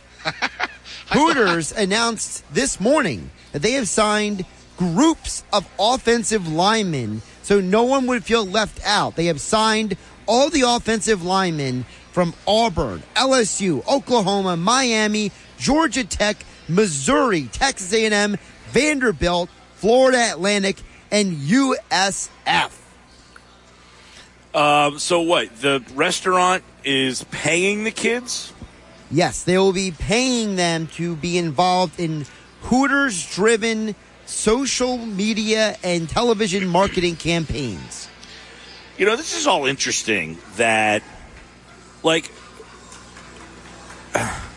Hooters had the opportunity to go get, like, professional players, right? Right. Why haven't they done that over the years? I know Hooters signed John Daly and John Daly's son to a deal, like yes, the they golfer did. John Daly. They, and they were all Hootered out, if you will. Offensive linemen make sense. I mean, those are the guys. Look, like if you're going to pitch yourself as the place to get a pitcher of beer and some wings, plus look at some beautiful gals, then that's a offensive lineman's dream. How many can you eat? Makes sense. I mean, you get a bunch of offensive linemen sitting around a pile of wings. According to Hooters, they strategically picked these schools based on their retail locations around. I would imagine they've done some market research on, They claim, according to Hooters, that the whole idea is that these players will also be making appearances at the local Hooters near their colleges. We didn't have one in Morgantown. No, we didn't have one we certainly didn't have one at Temple when I went to Temple, but I wasn't watching college football. I didn't watch college football the way, intensely until I got to Nebraska. Gotcha. When I was in Nebraska, and they had a Hooters there. Now, did you guys see this story over the weekend? Josh, I would assume, saw it more than Pete. Okay. I have the audio up at the text board.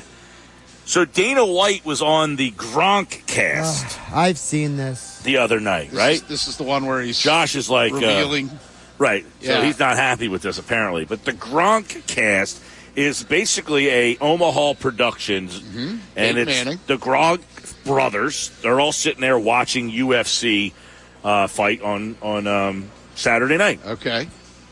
Dana White was on as the guest. Right. And he goes on to reveal that he actually had the deal all lined up for Brady and Gronk to go play for the Raiders. He had everything lined up. Everything was ready. In fact, Brady was looking for a house. He was all ready to go. In fact, he thought he was going to be a Raider. I got the audio and ready. Gruden at the last minute nixed the whole thing. Here's the conversation from the Gronkcast. Gave him a recruiting pitch on why he should join the Vegas Raiders. What went wrong with that recruiting pitch that you gave him? Do I really tell this story right now, God? Do you want me to tell this story? Yes. You can give a brief story. You don't got to go too much in details because you never know. I could have been in Vegas with you for the last 3 years, man. What the heck? No, it's still there. You would have signed it. You would have been. So I would have been. I'm the one. I worked to put that deal together for Brady and Gronk to come to the Raiders, and it was almost a done deal. And at the last minute, Gruden blew the deal up and said that he didn't want him. And all hell broke loose, man. It was crazy. And Brady was already looking at houses, and it wasn't being said yet that Gronk was coming. So Las Vegas would have had Brady and Gronk the year that the Bucs won the Super Bowl, except Gruden blew the deal up. And there's so much story that goes along with this behind the scenes. And I was never going to tell that story till Gronk just said it. But, and Dana, that is exactly what happened, and you just told the story.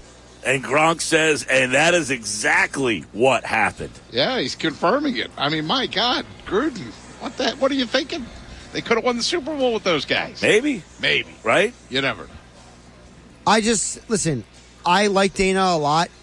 I have trouble believing he was like the main arbiter of the deal. Like, there's got to be way more to that story. Gronk seemed to back it up.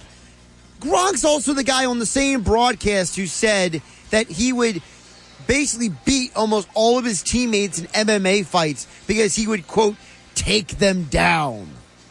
And then later said, I've been overserved. That's funny. That sounds like a PG line. I've been overserved. Yeah.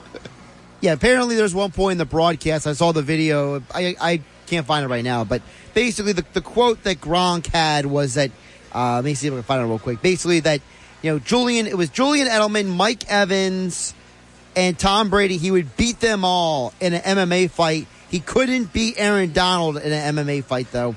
But everyone else, he would, quote, just take them down. And then would later explain that he had been overserved. Yeah. Sounds like in that instance of being overserved would make sense. I don't know that he was overserved on that broadcast tonight, or maybe he was. I don't know. Apparently, they were supposedly drinking all night. Listen to Michael Eaves doing an interview on ESPN Radio, and he basically explained, he was like, "This is ridiculous." Was that a one-time thing, or is that going to be for all the UFC fights now? They haven't announced it for all the fights, but they were doing it specifically for that fight. I think it was like a test run to see people's interest because it was on a UFC pay-per-view card that didn't have a lot of juice to it. Well, if that was a test run, they got what they wanted, which is headlines from outside the UFC and the normal group. I mean, by the way, they got a lot a huge of attention, upset, right? I'm not going to say a huge upset, but it's definitely Usman an upset. was going to. I say it was definitely an upset. I don't know if it was a huge upset, but Usman was going to win that fight. The problem, he got caught. Yeah, he got caught. He did, but the problem was that Usman also took his foot off the gas. It kind of felt like he was in cruise control in the fifth round, and Edwards caught him with that kick. It's one of those deals where I think if Usman fights his fight, he wins there. But I think he was too interested in just going and hanging out for the win instead of, exerting his authority over Edwards. Now, did you guys see? I saw this. I texted it to the text board as well. There was, I don't know what league this is, but they're challenging ball and strike calls. So the pitcher threw a pitch. The umpire called it a ball. They challenged it, and he was immediately told that he got it wrong. And They changed the call from a ball to a strike. Do you know what league that was? I see your message on the text board. I'm looking it up right now here. So. I don't know if it was like a AAA or if it was like an independent league thing, but basically they challenged it. The umpire hit the top of his head, and I guess they told him real quick, nope, you got it wrong. Pretty crazy. It says the one team is Syracuse. It looks like maybe like double A. The game was on TV the other night. It was on either MLB It's Network. MLB Network's set up here. Right. So, Did anybody of you guys watch the Savannah Bananas the other night? No, but I heard who was the veteran pitcher? Somebody was with the Bananas. He had Bill the Spaceman Lee. Spaceman Lee's heart stopped or Yeah, something he like that, right? collapsed, but he was okay. Him. Yeah. Thank God. But my girlfriend now says she wants to go to a Savannah Bananas game. I heard it's the most fun in baseball. Right. But the Syracuse baseball game. So the Syracuse, I think they were a minor league.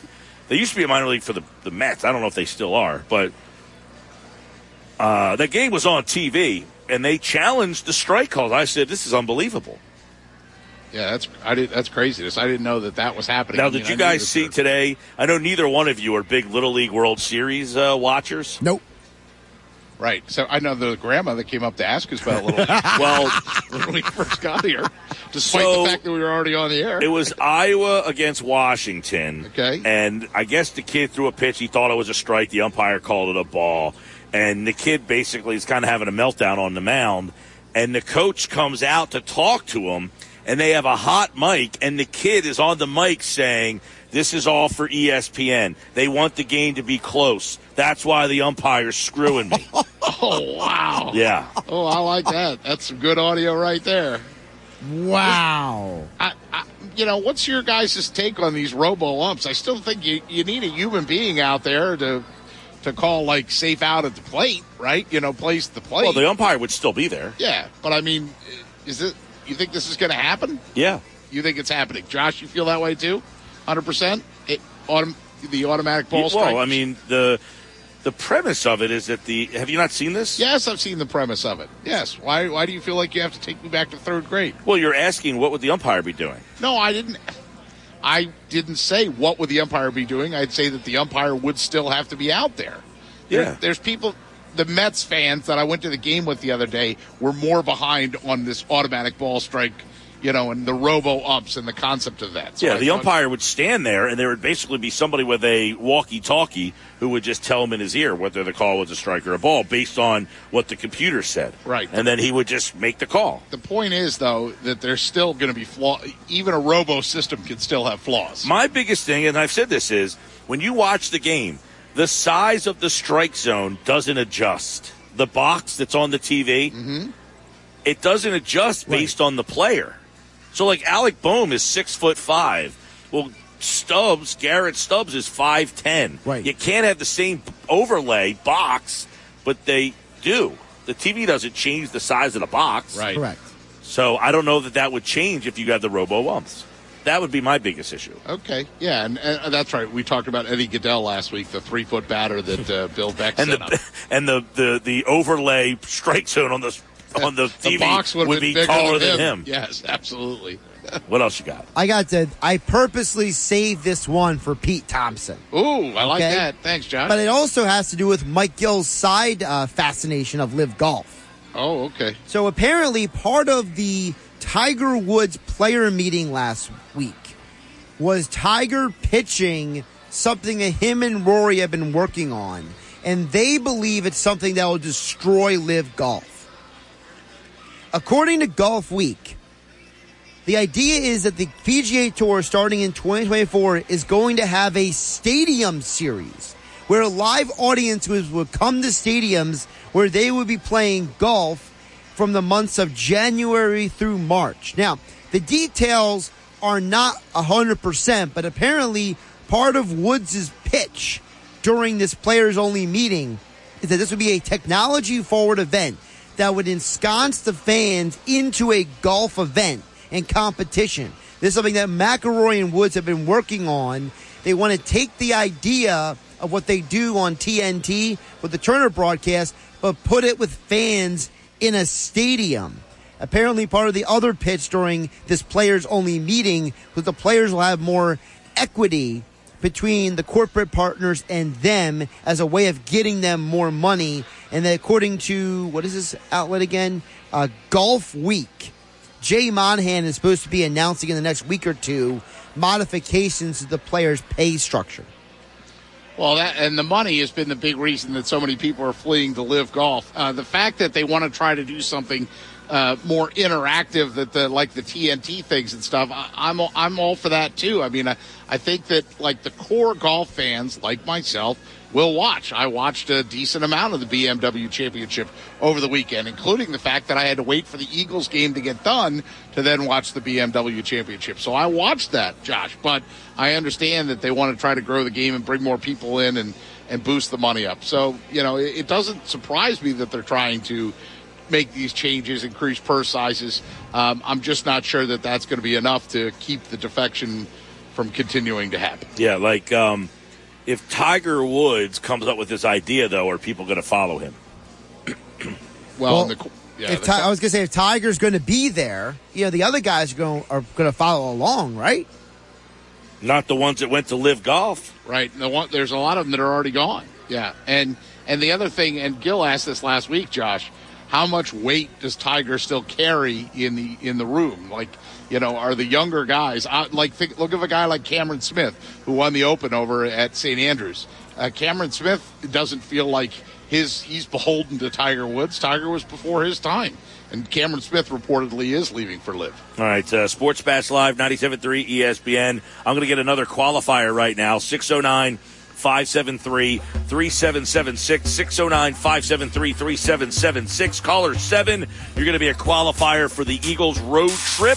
Caller 7, 609-573-3776. Caller 7, you qualify for an Eagles road trip to Washington's FedEx Field. Eagles, Commanders, September 25th. All our qualifiers will be present on this Friday, at Garden State Brewery on the White Horse Pike in Galloway. So, if you are caller number 7, Josh will give you all the details, but you are a part of the party. Happy Hour Friday, right here on the Sports Bash. Today, we're live at Ocean Casino, where Ovation Hall every Saturday. You've got something happening, PT. You've got Vinny Favorito at HQ Nightclub. You've got every Sunday the Magical Mystery Doors with the Beatles, Zeppelin, and Doors tribute. I like that. I'm into that. That's every Sunday now, between now and September the 4th. 8/27, that's the 27th. It's Sinatra, An Evening of Laughter. 9/3, Jeff Dunham. 9/9, Diana Ross, 9/10, Stained. The 16th, 3/11. The 21st, ZZ Top. The 4th of November, Bare Naked Ladies. The 12th of November, My Big Gay Italian Funeral by Anthony Wilkinson. And the 26th, Flo Rida. To purchase tickets to one of those events, visit oceanac.com. All right, we come back. 5 o'clock hour, Bob Wankel's going to talk some Phils with us. Their lineup's out. We get all the updates on Bryce Harper, Sir Anthony Dominguez. All that coming up on the Sports Bash. Now, back to more. Without the ones like you, who work tirelessly to keep things running, everything would suddenly stop. Hospitals, factories, schools, and power plants, they all depend on you. No matter the weather, emergency, or time of day, you're the ones who get it done. At Grainger, we're here for you with professional-grade industrial supplies. Count on real-time product availability and fast delivery. Call, clickgrainger.com, or just stop by. Grainger, for the ones who get it done. On 97.3 ESPN, South Jersey's sports leader. All right, we're taking you to little 6 tonight, PT. We're live here at the Ocean Casino Resort inside the sports book. They call it the Gallery, bar, book, and games. We've got I feel like every Monday, we got a great crowd. People, no, they got the bar here. They moved the bar. If you were at the old sports book, the bar used to be right when you walked in. Now it's the center of attention. They got the whole bar is now in the center of the sports book, where before you walk down the middle of the sports book there and they had some high top tables. Now they just got a whole bar. Right, which it's in the center of the sports book. It's the central location. It's in the round. If you think about like a concert, there's no bad seat in here, and they brought table games into the sports book area. So should you want to play some blackjack, should you like to maybe take your chance on some roulette, you can do all that right here at the Gallery. Now, PT, during the break, I had to use the men's room. Okay. Did you use the big one or the small one? I just had to go quickly. So but I couldn't go as quickly as I wanted because somebody was in there having a full-blown conversation People have no etiquette. Is that out of line? That's out of bounds. To be sitting on the toilet having a full cell phone conversation. I can literally recite everything this guy was talking about. Did it cause you to have stage fright? No, the line was long because you knew that guy wasn't. Like, they only have 2 in this one bathroom. Right. Yeah, sometimes you got to go to the bigger ones. Yeah, it's a little further away, though. Yeah, that's true. But would you say that that's fair or unfair? Like, hey, you go to the bathroom, you have a conversation, somebody calls. Is it okay to answer that phone? I mean, full disclosure, my brother called me today when I was in. It's one thing if you're at your house. I was at my house. He said, "What are you doing? Do you have time to talk?" And because it was my brother, I said, "Well, actually, I'm on the throne, so I'm a captive audience. I got all the time in the world." It's one thing if you're at your house. You're out in a public spot. Yeah, that's crazy. I mean, I don't understand. It's almost like people forget there's other people in the world now. The lack of etiquette and the lack of. So you're not okay with it? No, I'm not okay with it. Because there was nor would I be the guy doing that. There was another gentleman in there waiting with. We were both waiting in line. And did you both kind of look at each other? Well, I looked at him and I was like, "Is this guy for real?" And he's like, "I don't know." Yeah, this is happening. I was on the same page as that guy at least. Right. Like he looked at me, I looked at him. This guy's blabbering away on the phone, I don't like it when anybody has a conversation loud enough that you're almost embarrassed to be I shouldn't be a part of this. Why am I hearing all this? Right. But people just don't have that sense of awareness. Now, this guy with the Mets T-shirt, was he the guy who threw the first pitch out? No, I don't. Oh, no, I don't think so. That was not him. No, but he's not the 7 line. No. People were asking today. I'm glad you brought that information to the table, though. The fact that it was because if you buy $1,500, that's what I've heard. Yeah, that they bought a lot of tickets. That guy is the head of some Philly sports trips. Right. He's like the guy who runs the Mets trips. Right. And I guess because he bought so many tickets, I think the Phillies kind of did him a solid. Yeah, but it's a little weird. First of all, why would you want to throw a pitch out in another stadium? I don't understand. I don't get that. Why that was hey, thanks for buying all these tickets. I happen to see, this is a total pivot here, but I happen to see that Sean Payton made his debut over the weekend. Mm-hmm. I had it muted. I didn't, but it doesn't sound like he said anything that was earth-breaking or anything that was... Well, how about the story? Josh talked about it during headlines last week. I'm a big fan of Aqib Talib. Yeah. That whole story, he has now pulled himself off the Amazon broadcast. Yeah, that's a shame. It sounds like he's involved with what happened with his brother. That whole story's crazy. Hey, we're live at Ocean Gallery Mondays.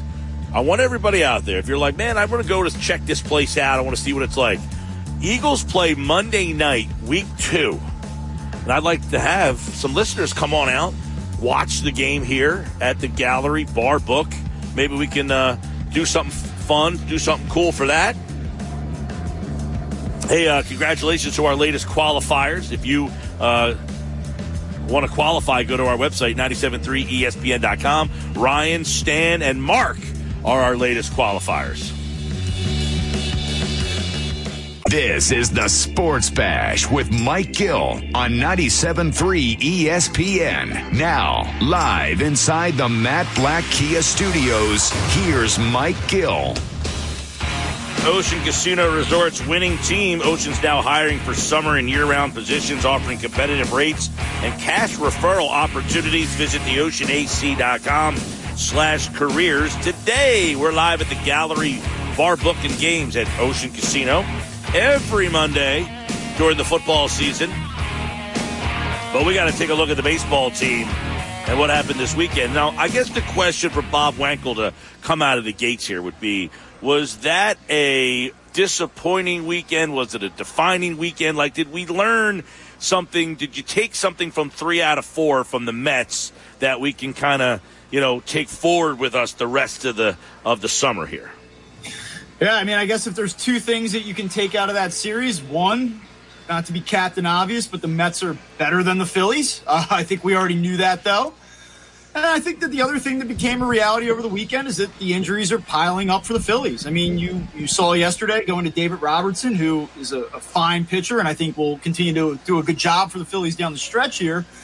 But having to go to him back-to-back games after throwing multiple innings on Saturday night, it did not work out. And, you still have to execute pitches, not an excuse.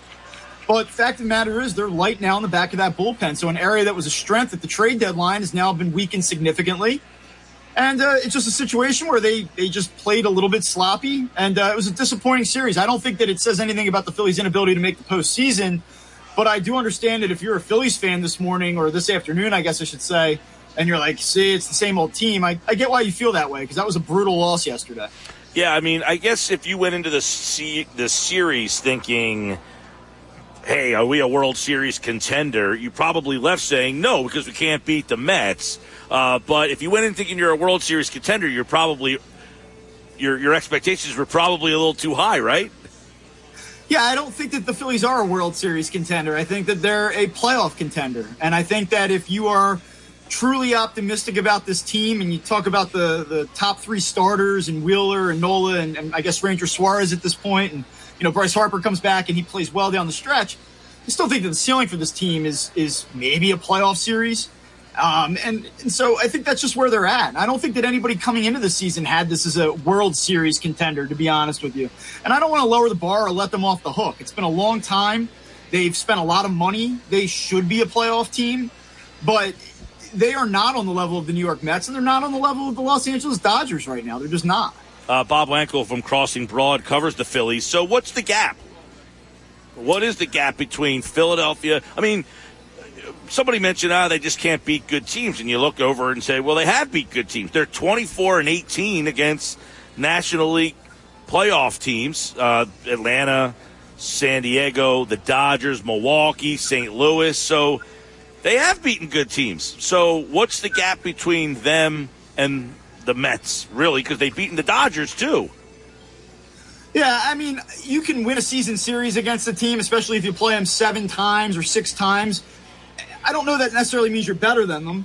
But when you look at the Phillies and you look at the Mets, I think that there's a few glaring differences between the two teams. One, the starting pitching, as good as it's been for the Phillies, and I can roll out a bunch of stats that show that the Phillies have one of the top 10 starting rotations in baseball, and they do.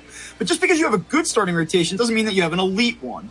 When you look at the New York Mets, not only do they have depth, and you have guys like Bassett that are giving you quality innings, but you have Jacob deGrom and Max Scherzer. And as much as I love Zach Wheeler, and I think that Aaron Nola is a really good pitcher, those guys are not on the same level. And so you're talking about 2 guys that are virtually impossible to get to, and Wheeler and Nola are very good. And that's not to take anything away from them. But I'm sorry, like the upside of the Mets starting rotation is significantly greater. And then I think that the other thing you saw play out over the weekend, if you watched all 4 of those games, you were probably extra frustrated by what the Mets did, in that how many bloop hits did they have? Opposite field, flares out to right, dink and dunk. Well, what the Mets did was they put the ball in play. I mean, they put the ball in play. And the Phillies don't put the ball in play as much. They are more equipped to live and die by the long ball. And that hasn't been there for them. So that, to me, are those are the 2 biggest things with this team. And, honestly, Edwin Diaz has been sensational this year. And as good as Sir Anthony Dominguez has been, the Phillies have not had a consistently outstanding closer throughout the duration of this year.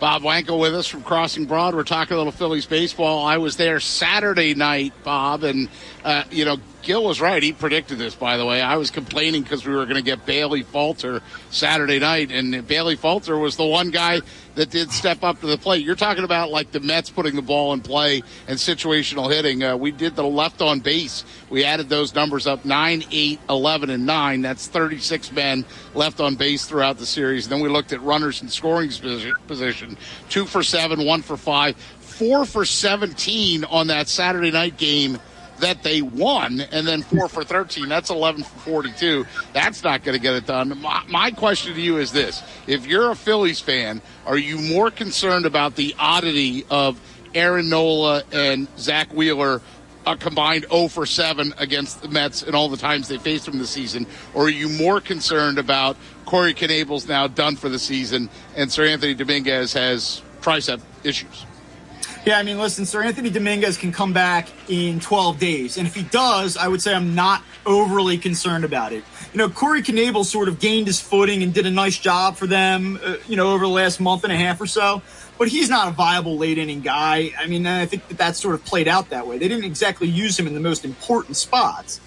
So if you get Sir Anthony Dominguez back and he's effective, I'm not overly worried with him and Robertson in the back of that bullpen. But if he's out for a prolonged period of time, I think you have a big issue in the back end of that bullpen all of a sudden. So that's where my anxiety would be. Now, if I look at the Phillies overall right now, I think it's quite simple. They got a great month of July from Alec Boehm. They've gotten outstanding performances in places where they did not expect it. Obviously, you expect Kyle Schwarber to produce from a power standpoint, but I don't think anybody saw the June that he had coming, some of the power production that he even put after the month of June up. You know, they've had guys step up and get big hits. Derek Hall has given them some punch at different points, right? But it all comes back to now, they did everything they could do to stay afloat, to get Bryce Harper back here in September and be in the playoff hunt. It's going to come down to their most expensive guys doing the job when it matters most. JT Realmuto's got to produce in September. Nick Castellanos has to figure it out in September. Bryce Harper has to come back and play at a quasi-MVP level in September. And then Aaron Nola and Zach Wheeler have to pitch better in these big games. And if they do that, then the Phillies have enough juice to barely make a little noise in the postseason. But all these Alec Boehms and you know, Derek Halls and all of these guys, it's great. It's a great story. But, like, they're not carrying you anymore. They've got you to this point. Now the big boys have to come in and finish the job. And you bring up the Bryce Harper's name. I guess he's going to go to AAA Lehigh Valley tomorrow. I have a friend of mine that works in the Phillies ticket office. But if you're working in that AAA Lehigh Valley ticket office, today is your tsunami. Today is your, oh, my God, because now Bryce Harper's going to be there Tuesday through Saturday, take Sunday off, and reportedly be back with the Phillies next Monday. Yeah, you don't have to worry if you're in the Lehigh Valley ticket office about any weird minor league gimmicks. You can roll them out there and play, and people are going to be showing up for those games. So, yeah, I mean, listen, if they get him back next Monday and he is anything like he was last season or what he was before he was hurt this season, I think the Phillies are okay. They still have a very soft schedule here. I know people don't want to hear about the schedule. The reality is they have taken care of business against inferior opponents this season, something they did not do last year. And they have an opportunity here to really kind of regain their footing and make a run. And I think that they are a playoff team. I've maintained that now for quite some time, and I don't think that this weekend really, you know, deters that sentiment, at least on my end. Just to put a cherry on top of that Sunday, I did see that their next 19 games are against teams with losing records. The next time they play an opponent that has a winning record is September 16th. I mean, We'll be well into the NFL season by the time they actually face somebody with a winning record. Yeah, and I mean, I think it starts this week. You know, you have to, I think, go out and win this series. You know, you talk about 4-game series. Are you going to sweep it? Probably not. This is an opportunity to win a series. You know, you have a good weekend here coming up, and I think all of a sudden you start to look at it. They creep back to 14, 15 games over 500. They're holding a game or two in the playoff race, and you kind of go, okay, like they don't beat the Mets, but they're still in a pretty good spot here. Bob Wankel crossing Broad, Phils, and Reds tonight, by the way. You've got another series with the Reds, and you got the Pirates coming up. Like Pete mentioned, you got a lot of softies in there. But like people said, I just can't buy into this team because I can't beat any of these other teams. But, you know, this past weekend, the first 2 games, all right, you got the Nola game and the Wheeler game, Bob. What was disappointing about what you saw from those two, with those two guys pitching? Was it something that they did when, you know, they had guys on base seemingly the entire weekend, it felt like? Yeah. You know, Friday night for me with Aaron Nola just didn't look like he had it, I guess, and just kind of looked like he was feeling his way through. And, you know, considering how well he threw the previous week, like, I don't really have I don't have a hot take for you on Aaron Nola. Like, I think he's done a nice job this year. He threw the ball extraordinarily well last weekend. He did not have his best start on Friday night. I don't, you know, you want more out of him in that spot. But I will tell you on Saturday with Zach Wheeler, a week after he didn't have a great start on that Sunday game up in New York, to come back and sort of struggle the way that he did on Saturday afternoon, I was a little bit disappointed in that. And I know that he had a lot of soft contact and he kind of got dinked and dunked a little bit, but he also set himself up for some bad spots by walking leadoff hitters, falling behind guys. Like, he was not particularly sharp, and I expected a little bit more out of him in that game on Saturday. Now, they obviously had a chance to take the lead early on. Horrible base running play. You know, I mean, they just did not play well. They looked like a team that really wasn't ready for the moment this weekend. And it was not a great weekend for the team. And I didn't think it was a great weekend for the fans, to be perfectly honest with you. No, we've talked about attendance and Phillies fans buying in and all that, but that scene out there with the Mets fans basically taking over this weekend was pretty weird to watch. Yeah, now, I know you guys at Crossing Broad are good at uncovering some of these things. Was there any theory as to why they had the Met fan throw out the first pitch? Yeah, I mean, the theory goes that they bought a lot of tickets, and if you buy enough tickets, you have the right to throw out the first pitch. I mean, who thought that was a good idea? Yeah, I don't mind having the guy go out there and do it, and you can even introduce him as part of whatever their cheering section's called. Is it called like the 7 line or something like that? That's fine. But to go out there in like a Mets jersey, it doesn't work. You can't have that. It was just a really, really weird look. I'm not sure what they were thinking there. A weird situation. Yeah, and you mentioned Harper. He's going to go do his rehab this week, and he might be back by the weekend. But I would imagine a lot of this season right now could hinge on what happens with Dominguez. I mean, because he was asked about his arm, and he kind of admitted he was concerned. He said, yeah, it's my arm. The guy's had all sorts of arm problems. He hasn't made it through a season in like 3 years. And really, this season could hinge on whether Dominguez can come back and help you. I absolutely agree with that. If he is out and they have to try to mix and match the 7th and 8th inning with guys like Brad Hand, and now all of a sudden Jose Alvarado might be throwing the 8th inning for you as your primary setup guy on a consistent basis, that's going to be tough. Connor Brogdon had a really tough appearance yesterday. He's a guy that I've always historically, been reasonably confident in, but it's just not the same. The ability to go Robertson, Dominguez in the back of that bullpen, mix and match prior to the 8th inning is a strength, and one of your supposed strengths becomes a weakness if a guy like Sir Anthony Dominguez isn't right. And I understand why he's concerned. You consider the injury history. You consider some guys just, they feel it. You looked at him on Wednesday against the Reds in that 9th inning. He couldn't locate. That was very uncharacteristic of him. I understand why there's concern there. So you really have to hold your breath.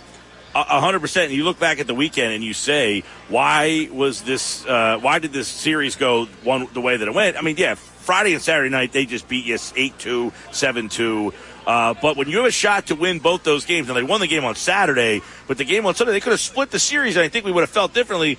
But the recipe has been Robertson, Dominguez. You were starting to get that the last couple of weeks, and not having that, you saw the difference, and the depth in that bullpen is now starting to be concerning. If you don't have that the next 2 weeks, that could be a problem, because even though you're playing bad teams, you still need to close games out.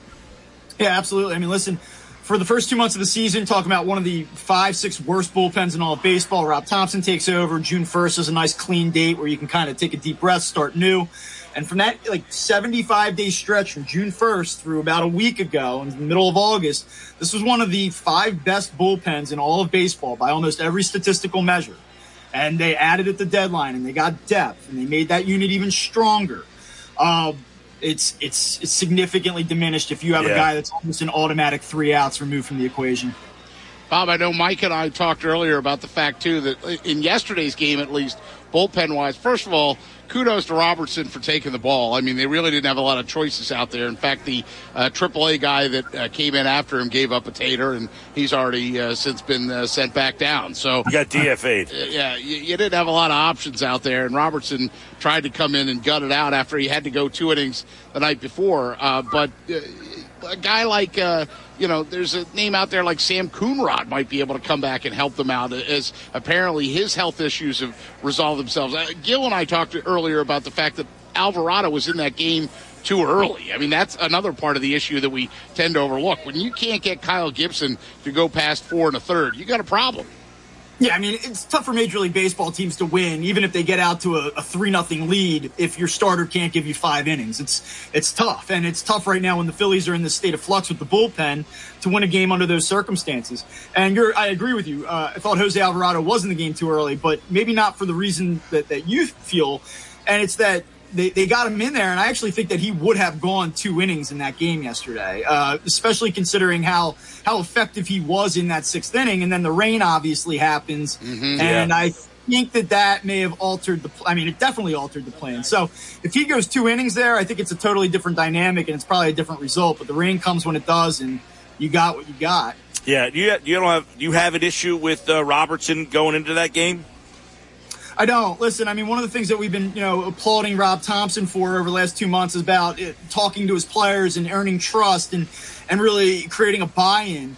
And so you hear after the game yesterday that David Robertson calls down the ninth inning, says, we get the lead here, or in the eighth inning, if we get the lead here, I want the 9. Okay, you've earned that right. You've been really good for us. I trust you. I'm going to give you the ball. And when you look at the alternative options, it makes that decision a lot easier. So when you talk about cultivating that clubhouse buy-in and trust, this is how you do it. And it burned them yesterday, but no, generally speaking, from a philosophical standpoint, I have no problem with it. Yeah, I agree. I mean, this is something we've constantly been saying, early in the year, well, why didn't he use Knebel 3 days in a row? Funny, think back to that. People were begging for him to use Corey Knebel for a third day in a row, and here we are, the guy's asking. So I didn't have an issue with that either. We'll see. Look, I agree with you, Bob. I think you're just at a spot where and McGarry brought this up back in the 2 o'clock hour. He said, in 2015, the Cubs dominated the Mets. Then they played them in the playoffs, and the Mets swept the Cubs. So just because a team has your number during these regular season games, there's a reason why these pitchers are who they are. Wheeler, Nola have not shown, though, that they can step up when the lights are bright and throw that gem, at least yet. If this were the NFL playoffs, we always say it's hard to beat the same team 3 times, right? So, it's hard to beat the same team, what did they go, 5-14? So it's hard to beat the same team 17 out of 22 times. Yeah. It's the same. Well, listen, I said before, and, Mike and I kind of agree on this. McGarry, we were talking about, I'd rather go with taking on the Dodgers in the second round than having to get stuck facing that Mets pitching. And I don't know that the Mets are just a more complete team, but I don't want to face the pitching if I don't have to in that. So I'd almost rather take the Braves in the first round and then go to the Dodgers, because a lot of people would say right now it would be Cardinals-Phillies. It's right. The Cardinals are the weaker of the wild card teams, but if you beat the Cardinals, then you got to face the Mets, and I'm out on that. Yeah, and it's fun to have this conversation, but I just think that my advice for Phillies fans right now would be, just get in. Yeah. That's what I said. Hey, listen, I'm not saying try to make it that way. At this point, just get in and see what happens. Yeah. Bob, I wanted to bring up, and I don't know if you saw this, Mike Gill, or not, but, I was at that second game of the day-night split doubleheader, and I saw a tweet on Saturday night that came out that said more than 76,000 people bought tickets to attend the Mets-Phillies games that Saturday. By the end of the weekend, it's 150,000 plus for 4 games. Yet another example of why it's so silly when people talk about baseball's supposed lack of popularity. Did you want to weigh in on that, Bob Wankel? Yeah, thank God for Mets fans, or those numbers wouldn't have added up. I understand. I get it. They're having a magical season. It's easy to travel. It's a fun trip for them. But those numbers, I would hope, and I would have. And this is where the big miss for the Phillies was this past weekend. You win that series, or you play well in that series, and even if you split, Gene Segura hits the home run yesterday, and you win that game, and you take the split, and you're feeling good about it. And they go out and they drop the hammer on the Reds this week, and they're 16, 17 games over 500. And I think that you really start to feel that swell, sort of. People start to buy in. And they missed an opportunity to do that. They missed an opportunity to help that buy-in this weekend. Another thing, too, that when we talked to Mike McGarry earlier in the show, hey, the Phillies have actually gotten to Diaz, twice now, once at Citi Field and once in Philadelphia. They didn't win either of those games, but, Diaz looked human for a minute. Yeah, Edwin Diaz has had moments with the Mets that have been pretty ugly. He's been great this year, but it's nice to just put a little doubt. In case there is an October meeting there, you want to plant that little seed of doubt. And so when you don't win a game and you're disappointed like that, you're probably grasping at straws a little bit, but you might pocket that and say, all right, we can get this guy. He's not invincible. Well, they won't see the Mets again. If they do, it's in the playoffs, and if you're there, you're probably thrilled to death. We'll see the Phillies and the Reds, and then they, of course, have the Pirates coming up, so a lot of chances to kind of get back at it. By the way, did you think early in the series, the Friday, Saturday game, that some of these guys felt that the moment was too big? Did you have that feeling at all? Like Reese, Hoskins, him and Bohm were really pressing early, I thought. Yeah, a little bit. I definitely do think that there was a little bit of hey, this is a different environment. The stakes feel a little bit bigger.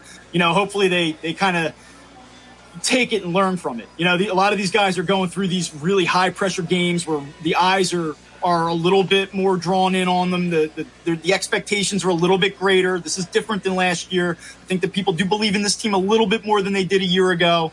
So I do think that there's a little bit of a growing pain there. Yeah. Bo, by the way, had a big day yesterday. I mean, he basically was the entire offense, but the inconsistency, that's one of the things, Bob, that we talked about Friday, of the difference between them and some of these, the Dodgers and the Mets and the Braves. Those teams are clutch. The Phillies get guys on base. They don't drive them home. They just don't seem to get the big hit. They got, Yeah, I do. I hear you. And that's been that way now for the last 10 days or so for this team. They've had a lot of big hits late in games. They've won a lot of games in dramatic fashion. They've shown a lot of resilience and toughness, but they've done it against weaker teams, too. I know that Castellanos homered against the Braves down in Atlanta a couple weeks back. That was a big one, but there haven't been too many of those moments against the elite level teams. We'll see here. They're going to get an opportunity down the stretch in the back end of September to play some pretty good teams in pretty important games, and we'll see if it's a little different this time. By the way, 6-6 against Atlanta this year they are. All right, Bob Wankel, Crossing Broad, Phillies and Reds. They tangled tonight, and we'll have more later on this week on the Phils. All right, Bob, appreciate it, bud. All right, thanks, guys. Talk soon. Yeah, man. Bob Wankel, Crossing Broad, covers the Phillies. Always a great conversation with him. And I know the Phillies got the lineup out tonight. Got a 4-game set, PT, with the Reds. They do. How many speed bumps? 4. That's how many games with the Reds. 43, 36, 39, and 35 in order for attendance of those 4 games. So it's not like he said. Thank God for the Mets he fans. made it sound a little different than you. I was trying to spin it that they're still interested in baseball. No. You said earlier in the show. 70-30? Yeah, he made it seem like it was not a good weekend for the fans because they got really outshone by the Mets. I don't agree with that. We're allowed to have different, at least not at the Saturday night game. Look, how are the Mets fans going to get up in arms at the Saturday night game? They only had 2 hits most of the way. You brought 3 of them. Yeah, well, I got 3 more hats because of it. I got you a hat. The PT brought 3 Mets fans to the game. Fair or unfair? Fair or foul on that? Let's hear it. Let's get your best text message ripping the PT for bringing 3 Mets fans to the game. My reverse psychology worked perfectly. 609-403-0973. We got another qualifying name for you here for that trip to Washington to go see the Eagles and the Commanders. How about Ben Merlino? Benjamin Merlino, you are our latest qualifier, Ben. If you're out there, Ben Merlino, give us a buzz, 609-573-3776, and we will get you all signed up and ready to go for Friday's live show at Garden State Brewery. Can't wait. That place is fantastic. Been there a couple times, right there on the White Horse Pike in Galloway. Stop out. It's a big place. You ever been there? I have been there. You and I played Seinfeld trivia there together. That's right. It was my birthday. And we won. Yes, we did. Yeah, I had a good time. More Sports Bash coming up. Now, back to the Sports Bash. So, you've got an idea for a business. The store of your dreams. There's just one thing to figure out.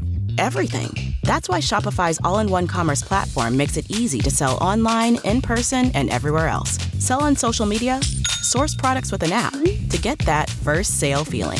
It's the only solution that gives you everything you need to sell everywhere you want. So when you're ready to bring your idea to life, power it up with Shopify. Sign up for a $1 per month trial period at shopify.com/listen. ESPN. All right, more Sports Bash here until 6 tonight. Jeff Kerr, CBS Sports, going to talk a little NFL.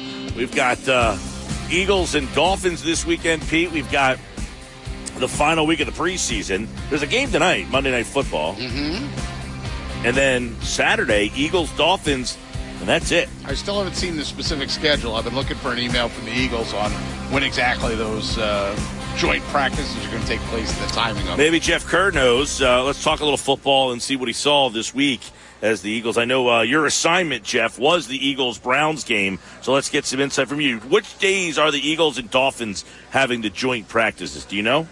It's going to be Wednesday, Thursday. Not sure of the time yet. All right, Wednesday, Thursday. The Dolphins typically practice around 11 in the morning, so I would assume that's going to be the time, but we'll find out. All right, well, that was one of the questions. 11's better than 2. Yeah, well. 2 o'clock in the humidity, that was crazy. Yeah. I'm a morning guy. Yeah, I mean, I know people were complaining because of the heat, but, that's what time they practice, Pete. You weren't out there. I know. I just thought it was strange. Let's get some thoughts from you. I know we didn't see the starters per se, Jeff Kerr, but what we did hear a lot about from this Eagles team was the wide receiver play on offense. So kind of give us an overview. I know you had your 53-man roster projection. Did any of those receivers, Deion Kane, Devin Allen, who had a big play, did any of them find their way on your final 53? Deion Kane did. If I would have wrote this prior to yesterday's game, I would have said Britton Covey would still be the guy, him or Greg Ward. I was kind of flipping between them, but Deion Kane kind of leapfrogged them. And I was intrigued by Deion Kane when the Eagles brought him in last year because I knew what he did in Indianapolis. And, he seemed like he was a really good player at Clemson. And then, obviously, the ACL injury in 2018 put him back. And it seems like he's starting to find his footing a little bit in the league. And I think Deion Kane, he's going to be on some team in 2022. It's just where. And I'm thinking, okay, I don't think he just goes on the Eagles practice squad here. So I think the Eagles do keep Deion Kane. And Britton Covey hasn't showed me much, really, since the first week of camp. And now with the thumb injury, who knows? And it's tough because Jalen Reagor's going to make this team just because of his contract. Yeah, and you had Allen with showing his speed finally yesterday. That's what you need, the opportunity to show speed. And I thought, the fact that he went and got under a ball. I mean, he went and corralled that ball in. I mean, it's one thing to have the speed and show it, but to be able to make the catch on the other end, I don't know if that helped him out at all, but it was definitely, the speed is very intriguing.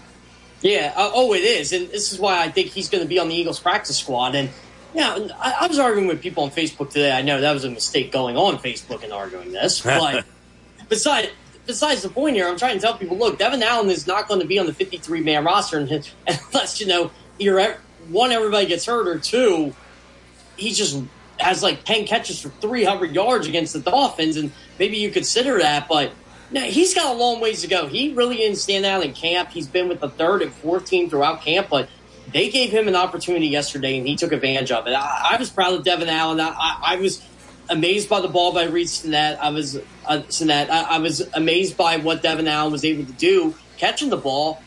And that touchdown, it was a feel-good story, but I think Devin Allen has a ways to go. I still think, though, there's a spot for him on that practice squad. Jeff, what did you see out of the running backs? Because in the Jets game, it was very vertical to start the game off. And then in the Browns game, it was like, how many times can we run it? I think Nick Sirianni wanted to send a statement. I think Stan Steichen really wanted to make a statement. And Boston Scott and Kenny Gainwell obviously wanted to make a statement. And look what they were able to do. I love that Kenny Gainwell run on 3rd and 13 when I forget who the Browns defender was, but he just kind of took him out of his shoes, per se. And Boston Scott, he's their power back. I mean, I hate to admit it, but he is. And he showed every bit he could be a power back and get those tough yards on 3rd and 1, 4th and 1. And I like the Eagles running backs right now. I think us three can get 2 yards with that offensive line. So we know Miles Sanders, Boston Scott, and Kenny Gainwell can. And I'm looking at it as, would it be nice to get a Kareem Hunt in here? Sure, but I think that's just more talk at this point. I mean, I'm sure the Eagles are interested, but why have Kareem Hunt when you have Miles Sanders? Now, there's a guy who just got cut that I do like, and that's Kenyon Drake. Well, it's not official yet, but I wouldn't mind him in the Eagles stable. Jeff Kerr with us, breaking down the Eagles and the Browns. Of course, they go to Miami next for their final preseason game. And if you're talking about you talked about the offensive line, and Gil and I have gone back and forth a little bit, that like their backups could be other teams starting offensive line. So they certainly have depth there. But I thought Cam Jurgens certainly flashed in the Cleveland game. Cam Jurgens and Andre Dillard could start for any team right now. I love what Cam Jurgens was able to do. He backed up this first preseason performance, which I thought was even better. He just finds a way to get to the football, which is what I like about Cam Jurgens. It's wherever the football is, he's making a block and he's getting some 3 or 4 extra yards. And Andre Dillard's had a really good camp. He had a really good game yesterday. I like Jack Anderson. I like Sua Opeta. I like Jack Driscoll. I mean, it's a shame that Jack Anderson will probably end up being cut because they'll probably only keep 9 offensive linemen. At least that's what I have right now. But it's going to be tough because Opeta's been good. He's been good. Eagles got to hope that someone like Jack Anderson can kind of slip through the waiver wire and go on the practice squad. Hey, this cornerback spot, we know Slay, Bradbury, Maddox, and we figure McPherson. Who's the other guy? Who stood out for you this weekend? I'll tell you what. How did you guys like Josh Jobe? Seemed to be around the ball. Yeah, I thought he stepped up. Yeah, he was in position around the ball. His stats were really good. Did not allow. He was targeted as a primary defender. I think it was 3 times. Didn't allow a completion. Had a pass breakup. Obviously, prevented the Browns from scoring a touchdown late in the second quarter with 6 seconds left. And look, Josh Jobe probably should have been a day 2 pick if it wasn't for a foot injury last year. He was very good at Alabama when he was next to Patrick Surtain. And I think people looked at it as, well, he was a product of Patrick Surtain. And I said, no, he was hurt last year. And the Eagles got lucky that he was still kind of recovering from that foot injury. And, he played through it all year. He missed the playoffs because of that. And I think the Eagles might have a diamond in the rough here. I think Josh Jobe makes his team. Yeah, undrafted rookie out of Alabama. I mean, he saw the best competition week in and week out playing with Alabama for sure. So he certainly, I thought, flashed to me in the game against the Browns. Last week, Jeff, we were talking about the J.J. Arcega-Whiteside trade to see and kick the tires on the Yugo, right? You're going to kick the tires on the Yugo and see what you get. That new guy, Yugo Amadi, got a lot of snaps. What did you see? Yeah, he did. And you know what, Pete? He's going to get a lot of snaps because they got to give him a look. They need help at that safety position. I'm not sure Jaquiski Tartt makes his team. And I was arguing with people about this the other day. Look, I thought he played well yesterday, but he didn't get a pass. He didn't get targeted in pass coverage. That's a little confusing to me, I guess. I still think Jaquiski Tartt can make this team. Again, we got another week here, but the Eagles need some help at safety. Marcus Epps is their only sure thing right now. And remember, he was a question mark going into camp. They can do better than Anthony Harris. Ugo Amadi, I think he's there for special teams, so he might make the team. But again, why? You have Andre Chachere for that. So it's going to be tough. It's right now the 5 safeties I have on this team. One of them is Josiah Scott, and because he can play cornerback. I don't think it's going to be the 5 that I have on my 53-man roster projection that's going to make this team. I would imagine, Jeff, see if you agree or not, that somebody that's not here will be on the 53-man roster and may be a guy who's a contributor, maybe a backup. As a something. safety, you're saying? Somewhere. Or somewhere on this team. Yeah, I think there's a move out there. Oh, yeah. I think Howie Roseman, I know he's picking up the phones, or at least he's calling people. So at least there could be about 2 or 3 of those type of moves, because that's times when you're a contending team. You're going to make moves like that. And, we've seen this in the Andy Reid years. We've seen this in the Ray Rhodes years. We've seen this in the Chip Kelly years. If the Eagles feel like they can get a player, like even in Doug Pearson, if the Eagles feel like they can get a player that can upgrade their roster immediately and contribute, they're going to do it. And I think running back and safety may be the 2. Maybe even linebacker to an extent. Yeah, I'm trying to think. There was a safety that they had signed the Super Bowl year, and he was kind of like their security blanket. They just kept kind of bringing him back, and they got, they seemingly find that guy late in the as teams tomorrow, when people start cutting guys. I don't know if tomorrow you're going to find guys. Graham? Corey Graham, yes. Corey Graham, that's it. Remember they brought in Darnell Ellerbe late in the year, and he ended up starting on that Super Bowl team. He started in Super Bowl 52, and who would have thought that? Yeah, Corey Graham was the guy from Buffalo that, Jim Schwartz was familiar with. He didn't come to training camp because, he just kind of waited, and then they said, all right, we need a safety. They bring a veteran guy. Like that to me is what I think you keep your eye on. But I maybe they thought that was Tartt. You mentioned he didn't get targeted yesterday. You wonder how many looks he'll get in the joint practices in Miami this week, and I don't know, do the Eagles want Tartt to make the team? Are they kind of like, if he makes it, great, if not, whatever, or is he a guy they signed with the hope, man, we really want this guy to make the team and make a difference? I think they were hoping he'd start next year, Marcus Epps or Anthony Harris, and at least to challenge Marcus Epps, and he hasn't done that. And Eagles fans are like, well, he played all those snaps yesterday. I'm like, I understand that, but you do know who played in this game, right? It was a bunch of second and third teamers, and Jonathan Gann says he's caught up. That's fine. I'll have to take the coach at his word, but we'll see this week, because in the joint practices, it's going to be first team versus first team again. And will Jaquiski Tartt get that look? That's what remains to be seen. If he does, I think that's a good shot at him getting an opportunity to make the team. If not, I'm not going to be too positive on it. Now, on your projected 53, Jeff, you have Davion Taylor making it as part of a 5-person group at linebacker, but I thought Taylor really struggled yesterday, and you rarely hear an analyst who's paid by the team, by the way, to criticize somebody, but Ross Tucker really said, what the heck is Taylor doing on this play? He's lost. Yeah, on the one third Josh year. Dobbs. Yeah, on the one Josh Dobbs play, like, he just didn't get him. And I thought to myself, okay, what are you doing here? But I think Davion Taylor makes the team because he does provide depth, and he has had a good summer. He's had a good camp. Maybe he just didn't have a good game. I don't know. But I definitely think he went from roster lock to maybe questionable, and maybe the Eagles can upgrade there. But again, he does provide him some value on special teams, and he seems to play that Anthony Barr type role Jonathan Gannon likes. So I think he's a valuable backup.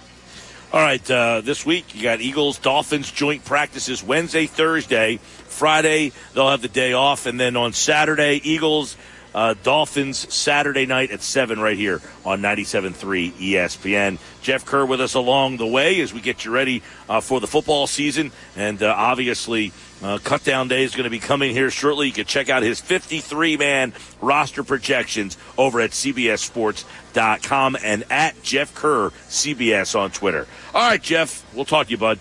Yep, sounds great, Mike. By the way, we got a big day next Monday, because I think that's the day before the cuts. So we're going to be talking a lot of who makes this team and who doesn't. And they may be making those cuts while we're on the air.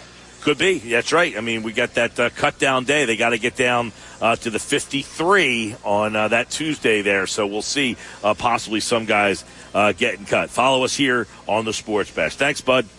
Yep, sounds great. Thanks for having me on, guys. As always, Jeff Kerr, CBS Sports, gets a national perspective of the Eagles, brought to you by American Airlines and the Atlantic City International Airport. ACY now is your one-stop ticket to over 90 domestic and international destinations. Book at AA.com. Hey, we got another chance for you to qualify right now. Get in, caller 7, and get your name in the hat for that Eagles road trip to Washington. 609-573-3776. 609-573-3776. Caller number 7, jump on the horn. And if you are caller 7, you're qualified for an Eagles road trip thanks to Philly Sports Trips. They're going to Washington with a busload of Eagles fans. And caller 7, you might be on that bus. You got to be present to win. This Friday, it's Happy Hour Friday. Garden State Brewery will be live at Garden State Brewery for the Sports Bash Friday show. And you need to be there. One lucky winner is getting selected to go to Washington to see the Eagles play the Commanders on September the 25th. That's a Week 3 game. So it's coming up quick. Time flies when you're having fun. All right, we'll wrap up the show. Coming up next here on the Sports Bash, 97.3 ESPN.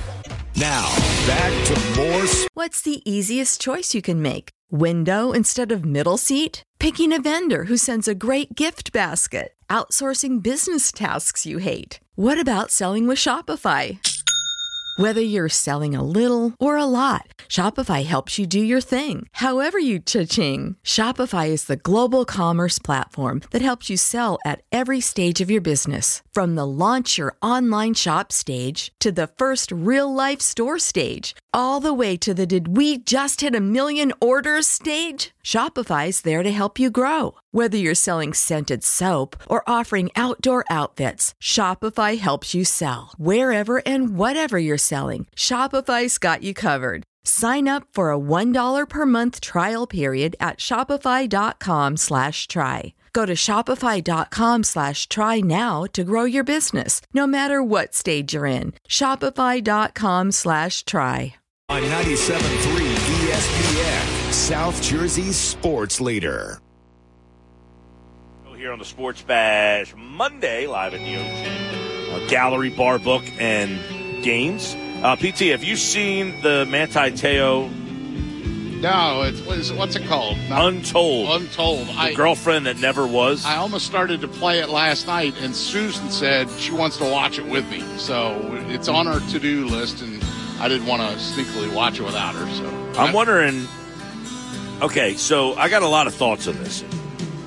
And I saw you tweeted some stuff about it, or somebody had tweeted about it, and you said, "I'm literally watching." Everybody it right now. has been kind of talking about, like, first off, the fact that this ever happened is unbelievable, and then people were like, "How the heck did that happen?" When you watch the documentary, like, put it this way. I leave watching that feeling nothing but complete sympathy for Manti Te'o. There you go. And at the time, you didn't have any sympathy for him, right? No, like I didn't. No. I didn't say I didn't then. You watch it and remember all the stuff that was happening, right? And say, now here's the thing. First off, the person who put this elaborate scheme together at the time was a guy. Yeah. He has now since become a transgender female. Oh. They did not know this at the time of the recording. So the person who had catfished him. There's even more past the Well, the person at the time who catfished him at the time of all this was a man. Wow. And through all of this, she or he became a woman. Okay. Because, all right, you remember the quarterback that played for the Raiders, Tuiasosopo? Yeah. He played for the University of Washington. Yep, Marquise Tuiasosopo. Correct. Yeah, I do remember that name. The person who catfished Manti Te'o is Tuiasosopo's cousin. He's a part of the Tuiasosopo family. Oh. And in that family, they are very faith family football. Okay. He played football and hated it. And but his family was so insistent, and he was like a quarterback and played, and then Right.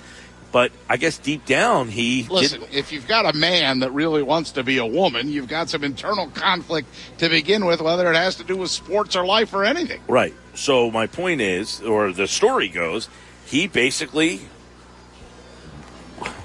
identified as a woman on the inside and made up this character and started to talk to Manti Te'o, and it just got too far. Talking, online, Facebook. All on instant messenger. Right. Well, and remember, this is like 2012. Yeah. So there wasn't FaceTime. There was FaceTime, but it wasn't as prevalent.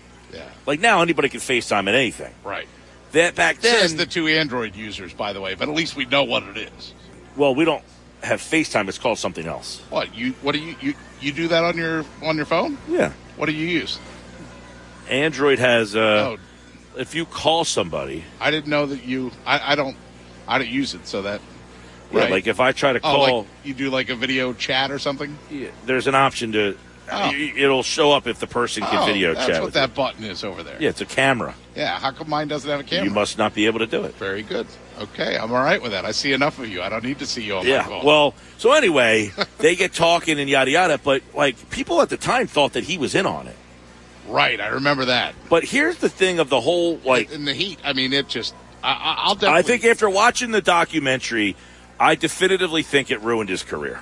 Yeah, it ruined his career. Yeah, that's a damn shame. And we'll talk more about this tomorrow, but he has said in the documentary that he has forgiven that person. Oh, wow. Can you imagine, that person putting you through what they did, but he said, you know what? I forgive them. It's a very Christian thing to do. That's a very unbelievable thing to do, to forgive somebody that goes after you like that. So if anybody out there watched the Manti Te'o, if you haven't, I highly... It's two parts, episode 1 and 2. Okay. The first one basically rehashes the whole thing. Right. How it happened, what happened. The second part is on how they uncovered it. Okay. How Deadspin got the tip, and then what they did to kind of... What's it called again?